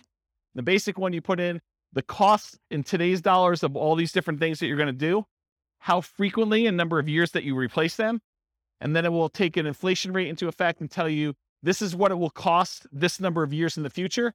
So this is what my yearly cost is that I need to save. And this is how much I need to save each month. So it tells you how much you need to save for the year's costs and how much you need to save for the month's costs in order to have all these things covered with inflation this number of years out for one use. So that does the basic one. The advanced one is more complicated because it does the cost in today's dollars, the frequency, and then you can put in how old the thing is today. So you may only have, instead of 10 years for an air conditioner, you may be 5 years in. So you really only have 5 years to save up to replace an AC. So that'll take that into account, and it'll adjust all the different years for all the different units. And then it also takes into account if you're putting money aside, what you're earning on that money in some type of savings account, and if you're increasing the amount you're saving each year with inflation or some other number. So the advanced one does a whole bunch of calculations. It's almost like cash flow planning for CapEx, and it shows you your account balance over time and sees if you ever go below zero, and shows you when they all happen and how big order of magnitude they are, like how large the expenses are, and it sums up all of them in this bottom one. So the advanced one is for someone who's like, yeah, I really, really want to know and have an understanding of CapEx. The basic one should get you close. Okay. Management does not tend to vary based on property type, although with some properties, especially larger multifamilies, you may be hit with your property manager minimums, which would make your percentage higher than you would have estimated. For example, if you're renting, you've got like a 20 unit and there's a whole bunch of like 1-bedroom units in there, like studio or efficiency apartments in there. And, they're renting for $550 a month and your property manager's minimum is $600 a month. You may be hitting the minimum with all those. So just realize that. You get this number from your property manager. And if your quoted property management fee is about 10%, you should probably expect it to be a little higher than that with all the extra fees they add on. So it's probably going to be 11 or 12. So if they tell you it's 10, it's probably going to be a little higher than 10. It's very rare, in my opinion and experience, that the property management number that they quote you is the actual expense you pay to them. Okay? Any questions on this? Yeah, Andrew, you want to? Are you counting like the first month's rent as part when that happens as part of that, or is that a separate?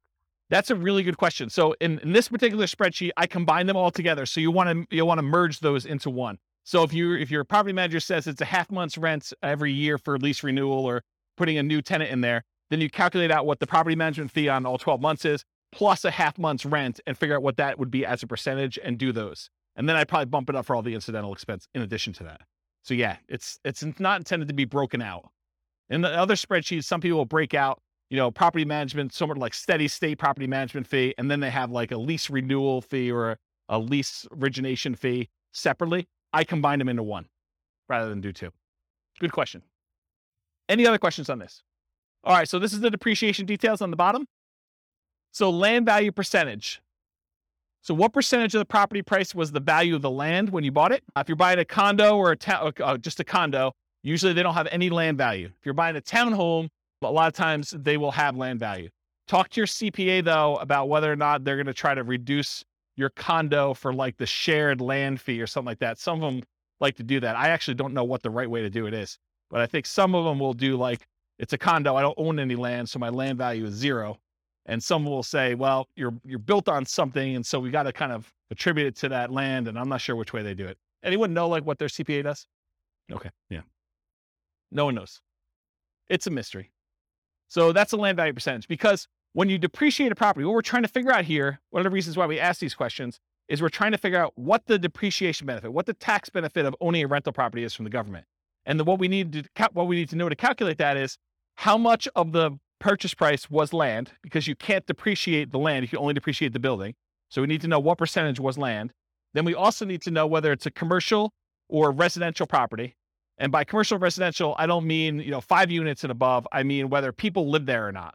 So if you're doing an industrial building or, some type of like other commercial thing, which I can't think of right now, but something where people don't live in, that's commercial. And that's at a different time period.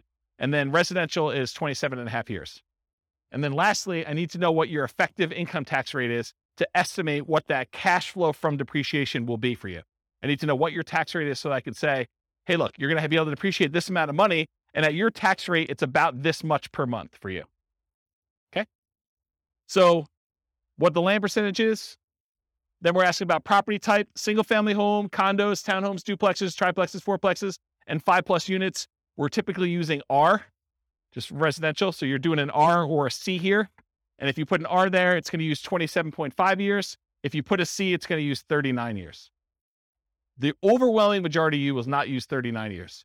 If you would put a C here, you would know. You would know, okay? So use R unless you know otherwise. And then finally, your effective income tax rate, it's the same regardless of the property type. It's used to estimate that cash flow from depreciation benefit.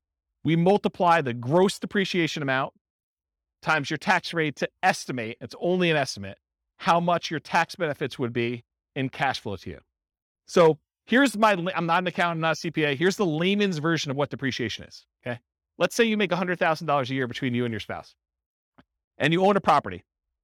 And after you take out the value of the land, the building itself divided by 27 and a half years is $10,000, okay? So after you take out the value of the land, you take the value of the building, you divide by 27 and a half years, and that equals $10,000. That $10,000 is what I call gross depreciation. You're not going to hear your accountant or your CPA talk to you about calling it gross depreciation. That's like a real estate investor, James kind of term, okay? So gross depreciation is $10,000. So what it really means on your tax return, again, layman's, go talk to your CPA about actual details. Instead of having to pay taxes on $100,000 now you only have to pay taxes on $100,000 minus the $10,000 in depreciation. So you're really paying taxes on $90,000. So if you think about it, the $10,000 that you got in gross depreciation, if you multiply that by whatever your tax rate is, that tells you how much you did not have to pay in taxes. So $10,000 times 20% effective tax rate says about $2,000 a year is what you're actually not having to pay in taxes by owning that rental. Does that make sense? Okay. Yes, it is only for rental properties. So if you are renting out part of the property you're living in, I believe you could take some depreciation, but not the full amount. Good for house hackers. Yep. Once you convert your property from an owner-occupant as a nomad, which you can take depreciation for, in year 2, you can start taking depreciation. Okay? If you don't qualify, if you're like a high income earner and you don't qualify to take depreciation, go ahead and put 0 here, and it will actually remove depreciation benefit from there. If you think, hey, look, I make too much and I don't want to see it, or I make too much and I'm never going below this income, then you can go ahead and use 0. But technically depreciation rolls over and you can take it later, is my understanding. Again, I'm not a tax guy. Okay. All right. No other questions on this? And it's only an estimate for depreciation. It'll be a slightly different calculation for you on your taxes. All right. Defaults and overrides. So we're done with that input section for taking your notes. Now I'm moving on to this thing, but there's not a lot for you to look at. So I'm going to run through a couple ones on here that you may want to modify, the more common ones for you to modify. You can modify whatever you want. You could see all the ones that are kind of like filled in shaded squares. Those are all manila colored. You can edit all those. All right. However, these are the most common that you'll want to override, in my opinion. Appreciation rate. Kevin thinks properties are going up 10% a year. You could go into here, find the appreciation tab, and modify that from, my default, which I'll show you what it is, to Kevin's default of 10%. I wouldn't use 10% if I were me, but Kevin would recommend everyone use 10%. Then everything looks like a deal. Okay? So appreciation is one of them. Rent appreciation rate, how fast rents are going up. That's another one I think you may want to modify, especially if you're in a market where rents are not going up or property values are not going up. Although lately it seems like every market has property values going up. But there have been historical periods of time where property values in certain markets have not appreciated, especially certain types of properties. So you'll find they're good cash flow markets, but their property values are the same price as they were 10 years ago. Although that's probably not true recently. But maybe it's not going to be true in the future either. I mean, maybe it's going to be fixed. Maintenance, especially for new construction. I have a slide on this. Sales costs. If you're a real estate agent and you don't have to pay, the cooperative part of the real estate commission, you can go ahead and reduce the sales costs on here as one example. And refi costs. So if your lender is quoting you a different number than what I have in here for your refi costs, then go ahead and change that too. If you find yourself wanting to use a different default for an override, like you're like, James, I'm tired of going in here and actually changing your appreciation rate every single time, or your rent appreciation, or the refi cost, or what my cost of sale are, then go ahead and change it once. Use that as your default spreadsheet that you used from the very beginning. Then only use yours. Don't download mine every time. Does it make sense? So edit it once. You don't need to do it all the time. All right, so override. So this is an example of how to do the appreciation rate. This is in the overrides tab. You can see it on your handout. This can vary depending on property type. Some people believe that single-family homes appreciate faster than condos or townhomes. The data I have does not show that to be necessarily true. They're really close. But maybe over a long period of time that is true. Although it doesn't make sense to me because then people would buy condos and townhomes because they would be undervalued. But I don't know. Who am I? And these numbers can change over time. I can see prices for apartments largely driven by cap rates changing at different rates than what we typically use for non-5+ units. I can see that happening. Historically, I've suggested 3% per year for appreciation rates for most modeling. Some markets you'll be lucky to see 3% per year. Other markets, 3% seems like, per quarter, especially the last year. But, last year is exceptional. Are you guys getting involved in real estate investing because you think it's going to be 12% a year? I should discourage you now. It's not going to be 12% a year every year. You might see some years like that. That's what's great about it. You accumulate a portfolio and you have some lean years, and then all of a sudden it's like, I'm so smart. I have like all these properties and they've got up in so much in value. This is like amazing. Not every year is like that though. Okay. So in order to do that though, either right here, appreciation rate, it shows you what the number is. If you put a number in here, it'll change it for that year for you. And then it will usually repeat it, I think. And so you go ahead and change it, and then you change it for each year that you want to change the appreciation rate. Okay. That's how you do it. Same idea for rent. In fact, the same thing I basically just said. I've historically used 3% for rent depreciation rates. You'll be lucky to see it in some markets. In some markets, 3% seems low. So you can go ahead and change the assumption though. Rent depreciation rate, it changes right here. You can't change it for year one because that's the number we're using from the homepage. So you put in the rent, it doesn't go up in year one, right? It starts in year two that it went up that amount. So you go ahead and do the appreciation rate there. And then it shows you what the monthly rent is. You can even override individual rents if you want to. Like everything is overrideable. Overrideable. I think that's a word. Okay, so that's another one you'll do. Maintenance. So I'll talk about the maintenance one.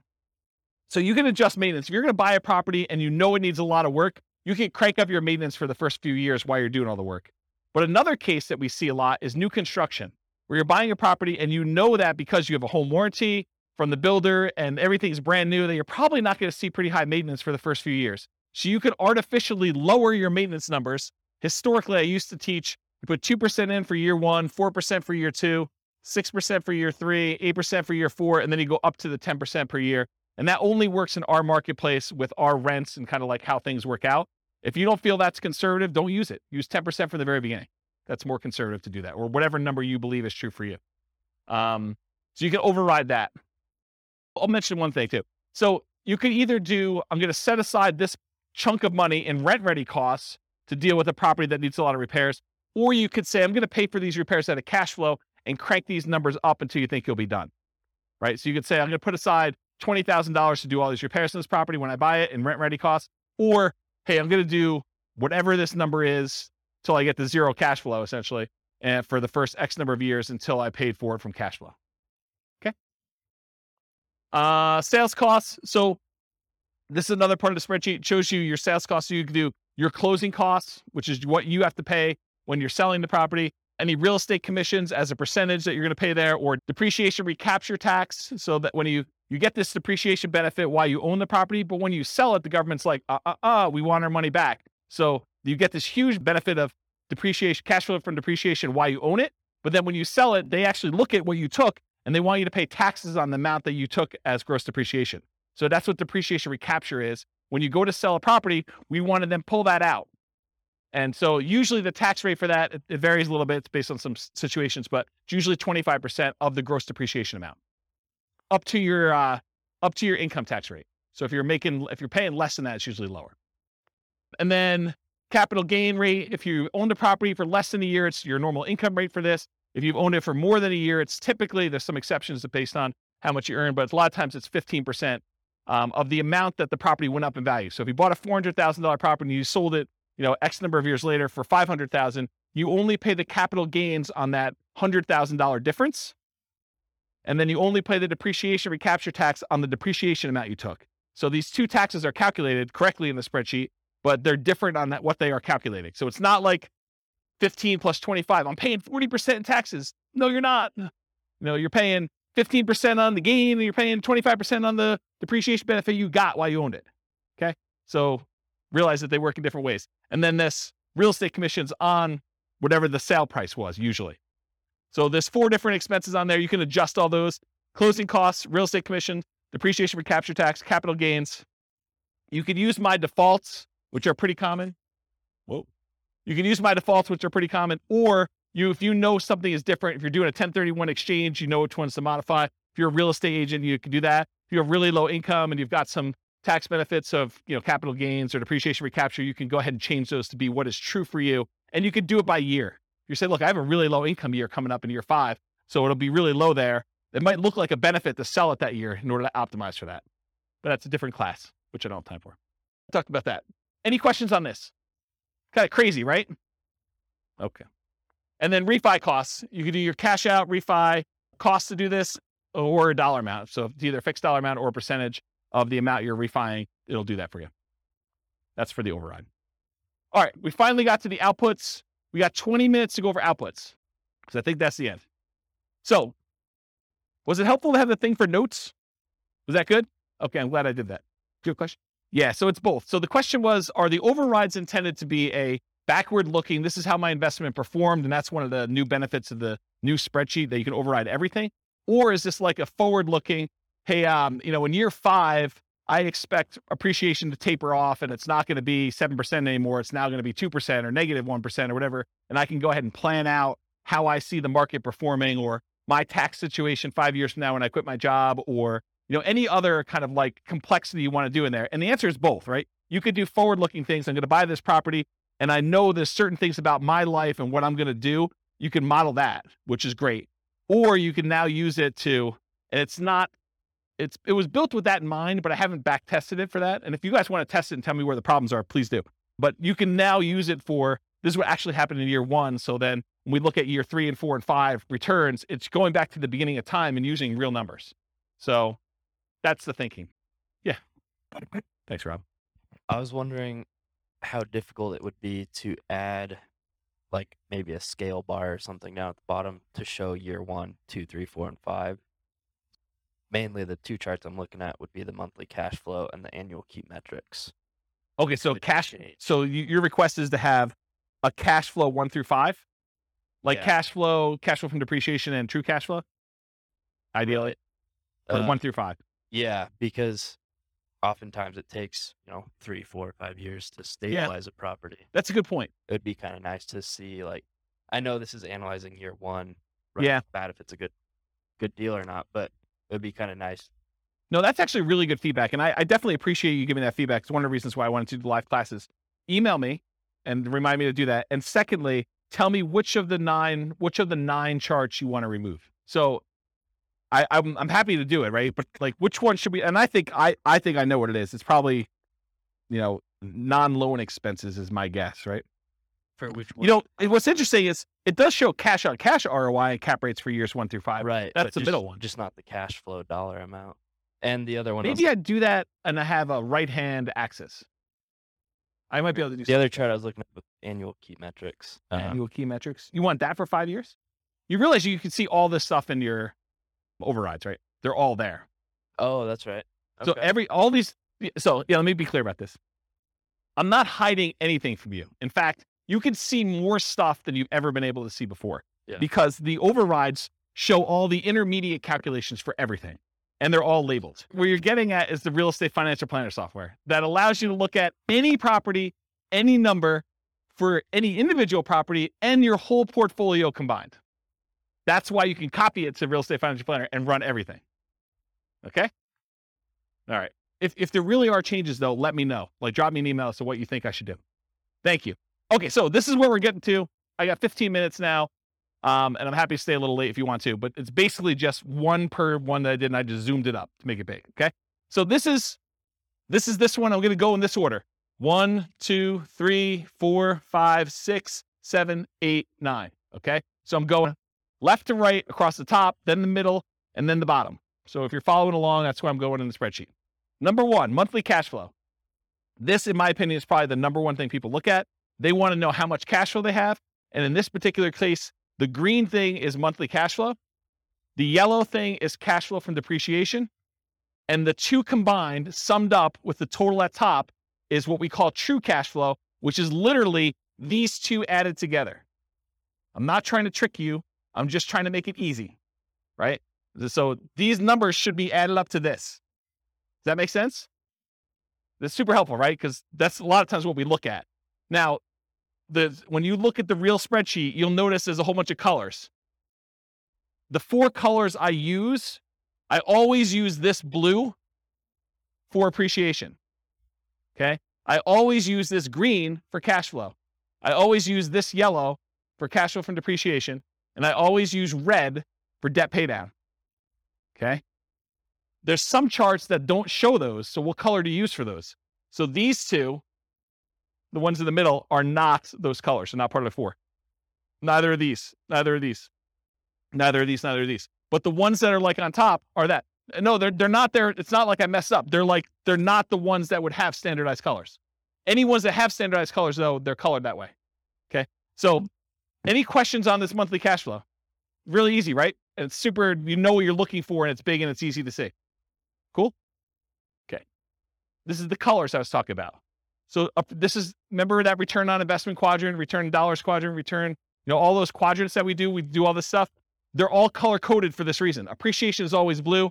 Cash flow is always green. Tax benefits are always yellow. Debt pay down is always red. Same ones here. So these match. Cash flow and tax benefits, they match to this. Okay? That was purposeful. All right. So this is now going to the chart 2 on the top, second one across on the top.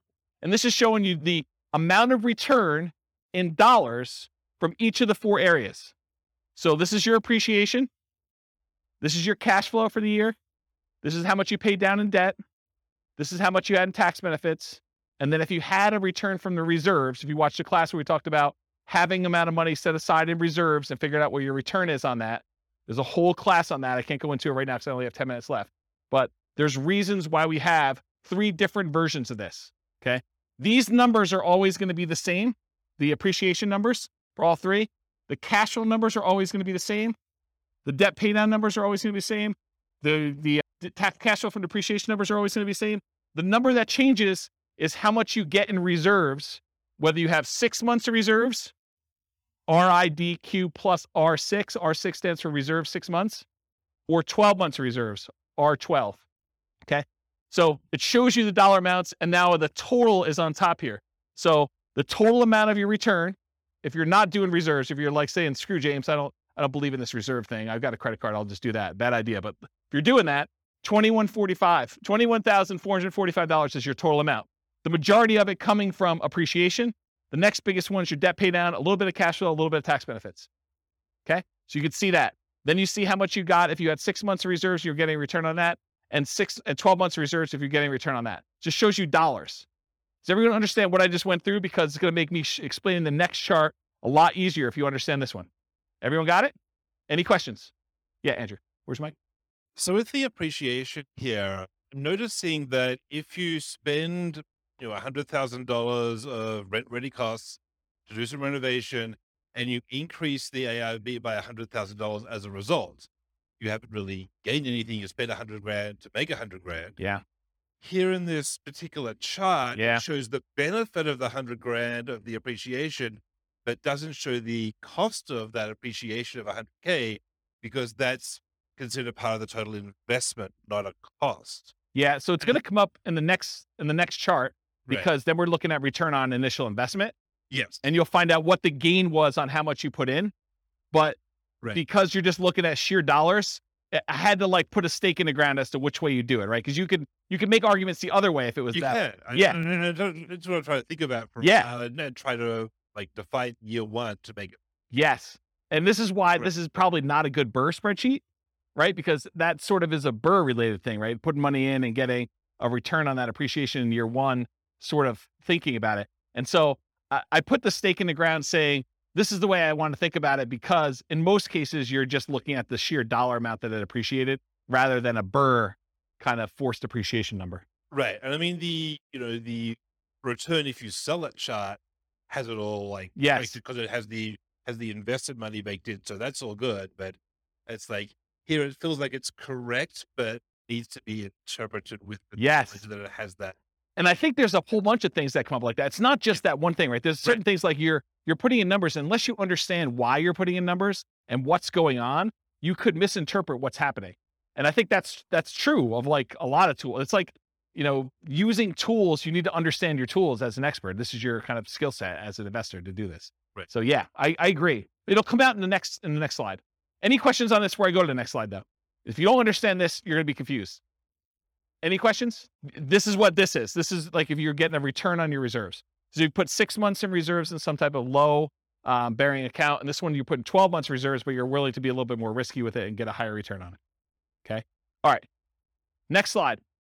This is the same chart presented a slightly different way, but now we're not talking about dollars. We're talking about how much you earned in dollars divided by how much you invested in order to get that return.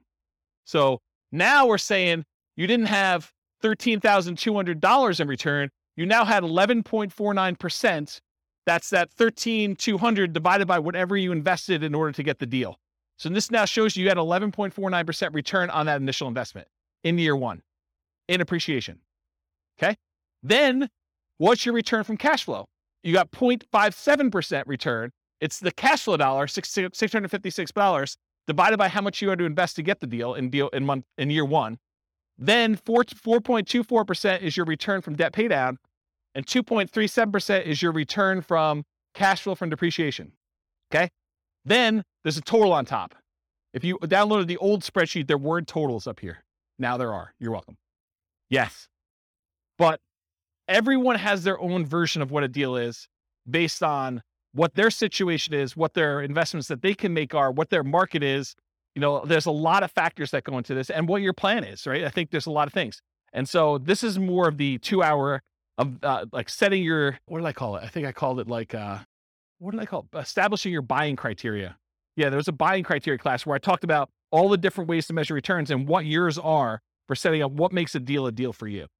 Yes, they do go negative. Yeah. Andrew's going to check it because he's got the spreadsheet up, I think. Yeah. So these will go negative. They'll just show up down here and then your total will be lower. Okay.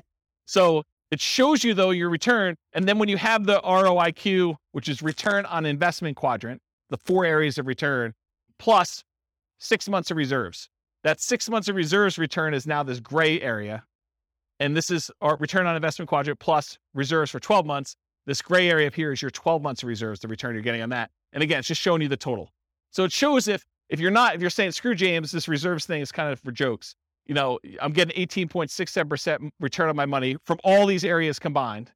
But if I actually think about it in terms of, I need to have 6 months of reserves in order to be prudently investing in real estate, because what happens if you have vacancy? What happens if you have repairs? Or what happens if you have other stuff like that? Then this says, hey, look, my overall return is really 16.57 if I have 6 months of reserve somewhere, including getting a little bit of money on that reserve that I'm storing somewhere. And then this one says, I got 12 months of reserves and I'm getting a little bit more money because I've got a larger return on that 12 months of reserves that I have. And so it shows you the return there. So this is sort of like your return with the drag from having reserves returns. So that's another way to think about that. Make sense? Okay, cool. So one chart shows dollars. The next one shows your return on investment for year one. If you want to see how these ROIQ numbers look for other years, that's at the top of page 2 of your handout. It shows you your return in dollars for all of them and your return on equity. Because once you get past year one, I don't think the initial amount you invested matters anymore. Then I think it's all about how much equity you could get out of the deal and what your return is on that. So it shows you those two, and it breaks it down into the 4 areas for those. Cool? All right. So now we're down mid-row all the way to the left. This is the returns if you sold the property. And I have 3 different returns. I have your annualized return. You basically take the amount of money you made divided by the amount of money you made as a percentage return, and you divide it by the number of years. That's what annualized is. It's really simple. So it shows you if you sold it right away, you'd lose money because your real estate costs to get out of the deal exceeded what you made, which you didn't make anything. But then as years go by, year 2, year 3, you start getting to the point where you're going to make a little bit of money using the assumptions we had. And then the further you go out, the higher this is. And this is the just really simple return you earn divided by the number of years. That's what annualized return is. The next one is compound return. That's the gray line, the bottomish one. And that shows you what return you had as if that was a yearly compounding return. I have to figure out what the formula is, but it's something with an exponent and stuff like that. Just realize that that's what it is. It's compounding. And then the last one is your internal rate of return. Internal rate of return takes into account when you have money going into the investment and when you have money coming out of the investment. And it does a return based on that. So that probably is, in my opinion, the best one to use of the three of them, internal rate of return. So it shows you what it is. And you basically look at the year and what the return is in that year. And that tells you what that return is per year. Okay. So this is like almost 10% per year return in this case. Any questions? And this one shows 20 years for you. So you can see 20 years worth of history. Okay. Any questions on that one? All right. The next one shows you, some people like to look at cash on cash return on investment when they're evaluating their deals. Some people are all about cap rate. Cash on cash says, what's my cash flow divided by what I actually put into the deal? The cash I'm getting back divided by the amount of money I invested. Cash on cash return on investment. Cap rate says, what is the amount of money I would get if I did not have a mortgage on this property, but I had all my other expenses, property management, taxes, insurance, maintenance, all that other stuff. It says, what's the return if I bought this all cash? So it's net operating income divided by purchase price or value, depending on when you're calculating it. But cash on cash is the rate of return you're getting on the money you have invested in the deal. So if you want to do cash on cash, it's these green boxes and they're labeled. So in this case, year one, you get 0.57%, 1.14, 1.73, 2.34, 2.97. And then cap rate just shows you the numbers going all the way across. So if someone says to you, look, I'm buying a 5 cap property, that's cap rate, 5% capitalization rate. Okay. Any questions on that? Yeah. Microphone. Purchase price, not for the ARV and not dependent on the closing costs and rent ready costs. Is that correct? Yeah, this is a weird one, right, Andrew? Because I mean, it depends on what you're saying. You can make an argument that it should be on ARV, right? Because that's really the value of the property. It's like your net operating income divided by the value of the property. That's how it's calculated in year 2 and 3 and 4 and 5. But year 1, we often use purchase price. So I don't know. I mean, or it could be purchase price minus closing costs because you can't get away without. Yeah.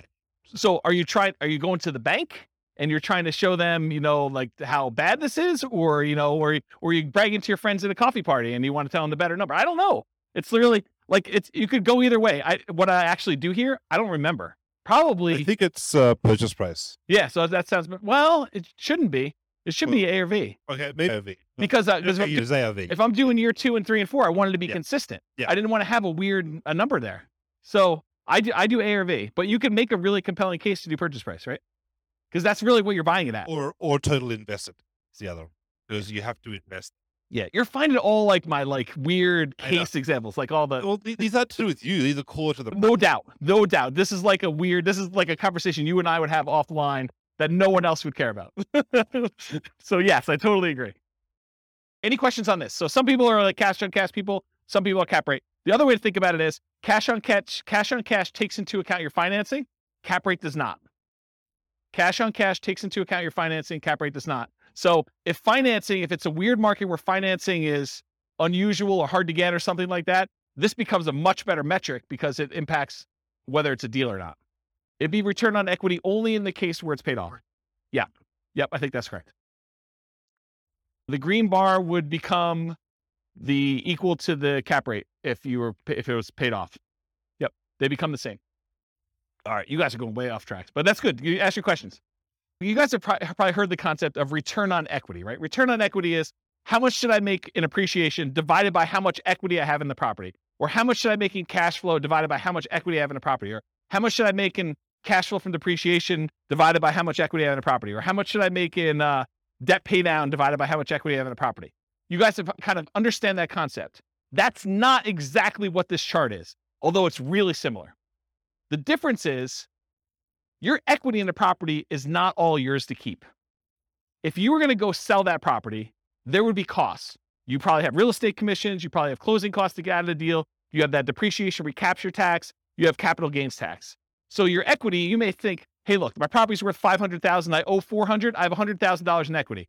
Oh no, you do not.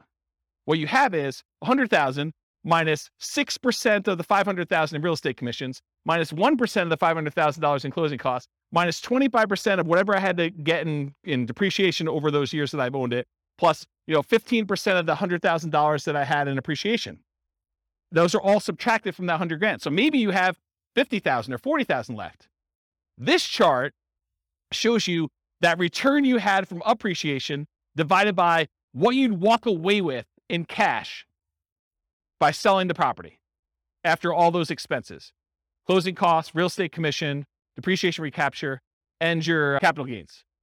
So true net equity is actually the equity you have if you sold the property and you did all the stuff you're supposed to do, paid closing costs, paid whatever transaction costs to get out, the depreciation recapture and the capital gains tax. Okay. So these numbers, in my mind, you want to know what your true net equity is because you want to know, hey, if I sold this property and now I walked away with $40,000, what would I have to get on that money that I walked away with in order to match this real estate deal?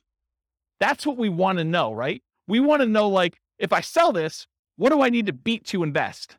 So that's why I like this. And this is why this chart is the way it is. So the blue line shows you your return from appreciation divided by how much true net equity you would have in that year.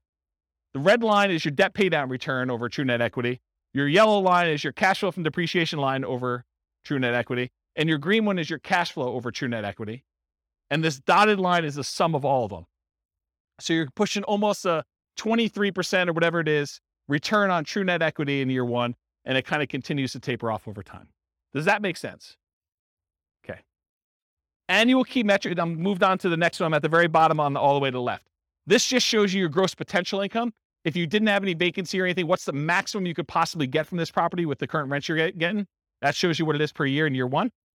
Gross operating income is this after your vacancy expenses. Operating expenses tells you how much you're spending in order to operate the property, taxes, insurance, maintenance, stuff like that. Net operating income is the amount you're getting from gross operating income minus your operating expenses, gives you your net operating income. This shows you how much you would get if you owned the property free and clear, if you did not have a mortgage on it. Okay, this is all year one. Any questions on this? And as I said before, you could see this for any year on that overrides tab, and you could override any of it if for some reason you have a weird year. Non-loan expenses. This just breaks out what you paid for stuff. This is what your vacancy, which is not really a loan expense, but I put it in here because I wanted it to see it. Vacancy is the odd man out, but $1,000 in vacancy. This is how much you paid in property taxes. This is how much you paid in property insurance. This is how much you paid in HOA. If you had landlord paid utilities, that would be what's here. Your expenses 1 and 2. How much you paid in maintenance. How much you set aside in CapEx. And how much you pay in property management. Just shows you all the expenses in year one. And then finally, probably one of my favorite charts. This chart shows you the two different equities you have in your property. The equity if you sold it, and the equity if you were able to get a 75% cash out refinance loan. And then what it costs you in order to access that equity. Okay. So the blue line shows you how much true net equity you had. You had a little less than 100,000 in year one, and it kind of steadily increases over time to year 20. The yellow line shows you if you could go get a 75% loan to value loan, how much could you pull out in cash out refinance equity each year? Okay. And then the dotted line shows you CTA stands for cost to access true net equity. So what are all the costs, real estate commissions, closing costs, depreciation recapture tax, capital gains tax, in order to get at this $100,000. So you paid 40% of what you got out here of $90,000 or so in order to get at this. That's really expensive money, right? So you could see what the cost was in order to get at that money, okay? And if you do a cash out refinance, it starts off really, really expensive to get at a very small amount of money. But over time, as your equity increases, your cost to access the cash out refinance equity goes down. That make sense? Because a lot of people are like, hey, I want to redeploy this equity, right? I want to go use this. Well, some people don't care. They're like, I don't care about the cost. It's the opportunity to go buy another property. And in that case, that's fine. But at least you know now what the cost is to get at that. And this shows you how much you can get at. Okay? All right. Last slide. Then I'll take questions if you guys have it. I would suggest to you, if you're serious about being a real estate investor, Go analyze 100 deals. And one of the reasons why I want you to do this is, number one, I want you to be practiced so that when you actually have a deal you're serious about, you know, like where stuff goes, where to get things, and you're pretty quick at doing it, and you have a feel for a lot of different stuff. And secondly, I want you to know what a deal is and what a deal is not in your marketplace. Because if you go analyze 100 deals, 90% of them are going to suck. They're just going to be like, yeah, it is a pass. But then you're going to be like, oh, you know, these 10 look decent. And you're going to know what looks decent because you'll have analyzed 100 of them. Okay, so that's why I suggest you do that. Then, how many people are like overwhelmed? They're like, holy crap, James, you are like crazy. No one? Oh, okay, you got a couple people. Okay, yeah. So this is the challenge, right? Because not everyone builds spreadsheets like this in retirement for fun, right? Like, this is like, oh, you know, I'd like to make a new spreadsheet. I'm going to go build this crazy thing. And this is what pops out 2 days later. And I understand that. And unless you have done this a whole bunch of times, you're like, cash flow from depreciation, true net equity, what are you even freaking talking about? It's like foreign language to a lot of folks. And you'll get better at it over time if you keep coming to class, which is what you want to do. But if you're overwhelmed and you're about to go buy a deal or you're trying to do this, get help. Don't like try to struggle through it and think, oh, I think I got this. And then you kind of half-ass it and you end up with a really bad deal or really struggle with something. You can ask your real estate agent to say, look, I'm doing this deal analysis. You know, help me walk through this together. They may use my spreadsheet. They may use one of their own. It's up to you and up to them. But go ahead and ask them, or, you know, go find a CPA or an accountant who understands this stuff and can help walk you through your numbers. It would help if you did the 100 deals first. That way, when you go to them, you know enough to see when they're BSing you. Not talking about CPAs or accountants specifically, but in general, if you go to someone, you ask for advice and you don't know that they don't know what they're doing either. It helps if you kind of know, right? So definitely go get some advice if you need to from account CPA, or if you can't get your real estate agent or your accountant or CPA to do this and you absolutely need help, you can purchase support. You can say, look, I'll pay James for 30 minutes to go over a deal with me, and you could, or someone else. It may not be me, but because I may not want to do it forever. But basically, you can go do that if you really, really want to. Steve's laughing because he knows. He's like, yeah, James is going to do this once. He's going to like, screw this. I'm not doing that anymore. I appreciate that. Yeah, I appreciate that. It's a very nice compliment. I'll have to give Steve his $20 later. So in my opinion, it's better to pay a little bit of money and avoid buying a really bad deal than to buy a bad deal because you were unwilling or, you know, your pride was too much to ask for help. I think it's just better to get help if you need it. All right, that's all I got. Any questions about anything before we go? Was that helpful for you guys? Was there any lingering things you're like, oh man, James, I thought I was coming to learn about this and you didn't even talk about it? Anything like that going on? Yeah. You want to do the mic? Just to make sure. I think you have this, but is there a list of like all the different equation breakdown somewhere? Like they're all visible in the spreadsheet, right? Like you can mouse over it and see them. Yeah. And one of where it's appropriate, I use named variables when I build my spreadsheets. But what the challenge is when you start going 40 years out, I'm not naming appreciation year one. It's whatever the letter is. So it's all in there. You can go like mouse over it and it'll show you in the field. Andrew can double check me, but I'm pretty sure you can see those, right? If you mouse over like a computed field, it'll show you what the formula is on top. Yeah. So there's a good book out there. I think it's like, I don't know, 103 investor metrics every real estate investor should know or something like that. There's a book on Amazon you could buy and it walks you through the calculations for how to do all of them. So that's probably a good book if you haven't ever seen those and you need that. I don't remember what the title is, but it's something like that. 52 metrics some real estate investors need to know, or yeah, look on Amazon. I was just wondering where we go to start the 100 deals. MLS. Just through MLS. You know, if you're doing stuff locally, go pull them out of the MLS, or you know, you're doing stuff remotely, pull them out of their MLS. But yeah, don't overcomplicate this. Just go pull up deals. It doesn't even matter if it's a good deal, because you're going to start finding out what's normal, and then you'll start saying, "Hey, look, I'm tired of analyzing the same crappy deal. Let me start discerning and getting better." Anything you do in life that you practice multiple times and you do repeatedly, you just naturally start getting a feel for it and you get better at it and you start understanding how things work out. And it may take more than 100, or you may be done at 15. It's probably going to be closer to 100 though. And I can't tell you how many deals I've analyzed at this point. It's a lot. It's a lot of deals. And eventually you start coming up with rules of thumb where you're analyzing a deal and you're like, oh, this is just like this property that so-and-so bought or I bought, except it's $10,000 more or $50 less in rent or $100 more in rent. And so you start getting to the point where you're like, that was a really good deal. It was like $200 a month cash flow. So if it's $50 more in rent, that's going to be like $250 in cash flow. So I know that's going to be a good deal. And you start getting references that you can use and shortcuts, but you don't get that unless you've done 100 and probably more than 100 to kind of get to that point. But that's where you're aiming for. So you said there's a class though that says like criteria that you would consider. I didn't remember the title of that class. Was it Establishing Your Buying Criteria? Yeah. So there's a 2-hour class on that. And honestly, I don't give you an answer. I don't tell you.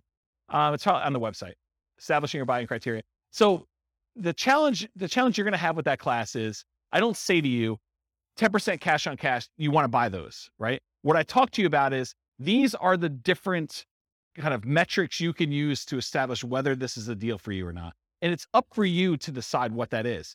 And honestly, if I gave you numbers today, they may be very different than what they are 6 months from now. And I know they're different than what they were 6 months ago.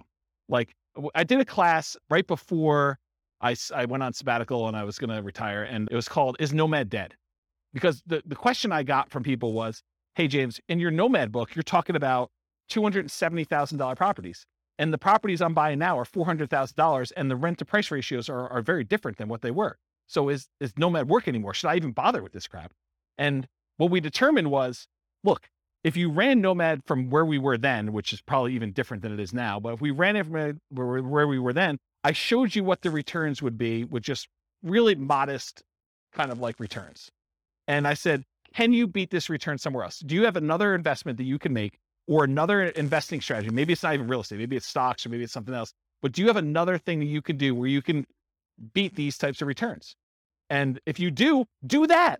I'm not, don't do the Nomad one if it doesn't make sense. But I think for a lot of folks, Nomad crushes everything. Like, you just look at it, you're like, even with conservative numbers, and even with markets going down for a couple of years or things like that, I don't have something that I can use to beat it. Wasn't that sort of the gist of that class?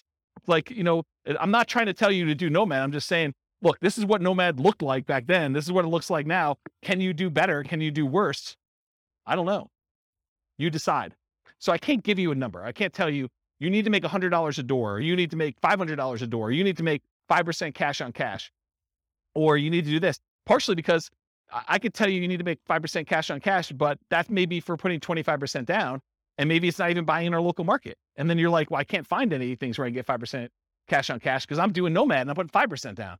So nothing's got 5% cash on cash. It's all negative. Or I'm doing a VA loan with nothing down for my first deal. And there's no way I can get numbers like that for that particular deal. And in another market, someone could be listening to this recording and being like, man, you guys aren't able to get positive cash flow. I'm trying to determine whether I'm buying a $600 a month positive cash flow deal or the $450 one that's in a slightly better area. And so it's a totally different thing. Or maybe you're doing short-term rentals or something like that, where it's like, 5%, like try 50% cash on cash return in the year.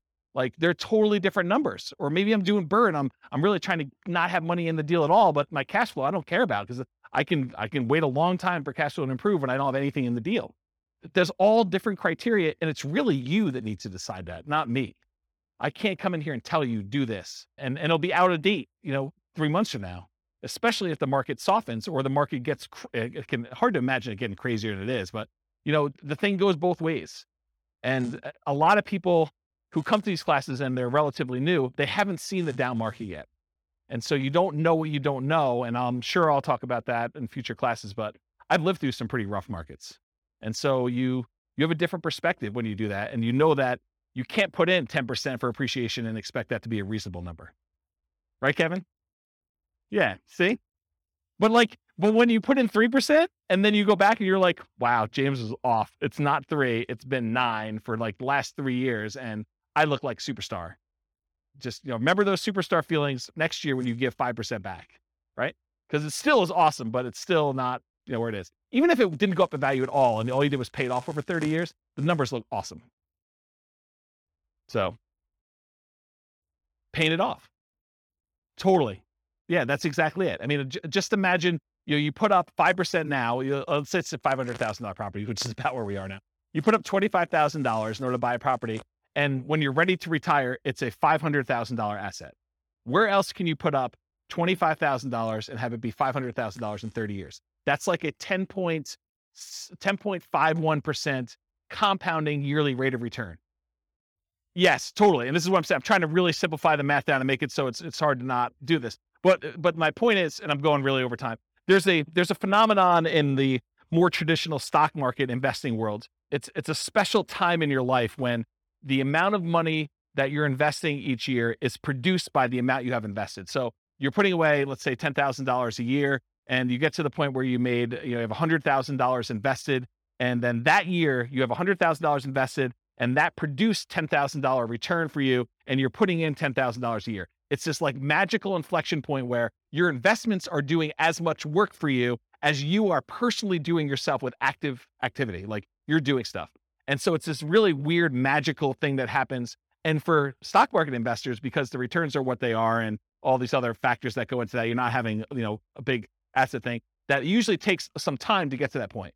What's crazy is that with Nomad, a lot of times that happens in year one, where you put up a certain amount of money, especially if you're putting these really low down payments, like 0% or 3% down, and you have a crazy appreciation year of 6 or 7 or 9% or whatever it is. You could get to the point where the investment you have is doubling what you put into your deal in that first year. And if not in the first year, in the first few years, which is just crazy to think about. And then to think, okay, I bought that one investment. Now I'm going to buy an additional one, a second one in year 2 by doing Nomad. That's just awesome because now you've got 2 contributing toward that thing, which is just crazy, crazy good. I don't know. I'm off on a tangent. Any other questions? Well, thank you all for coming. I appreciate it. We'll stick around for a few minutes. I'm going to stop the recording. Thanks all for coming. I will talk to you all soon. With home prices up, mortgage interest rates up, and rents up but not quite enough to counteract the higher prices and interest rates, cash flow on rental properties in South Bend is harder than ever. Book a call with the Real Estate Financial Planner to apply our proprietary 88 strategies to improve cash flow on your rentals. See the show notes for a link to schedule your call and improve your cash flow today. If you're a real estate agent, lender, or professional in South Bend that wants to help our real estate investor listeners, consider reaching out to learn about collaboration opportunities with this podcast. We'd love to add more value to our listeners by having you assist our investors buy, sell, and finance their real estate investments. See the show notes to schedule a call to discuss collaboration opportunities.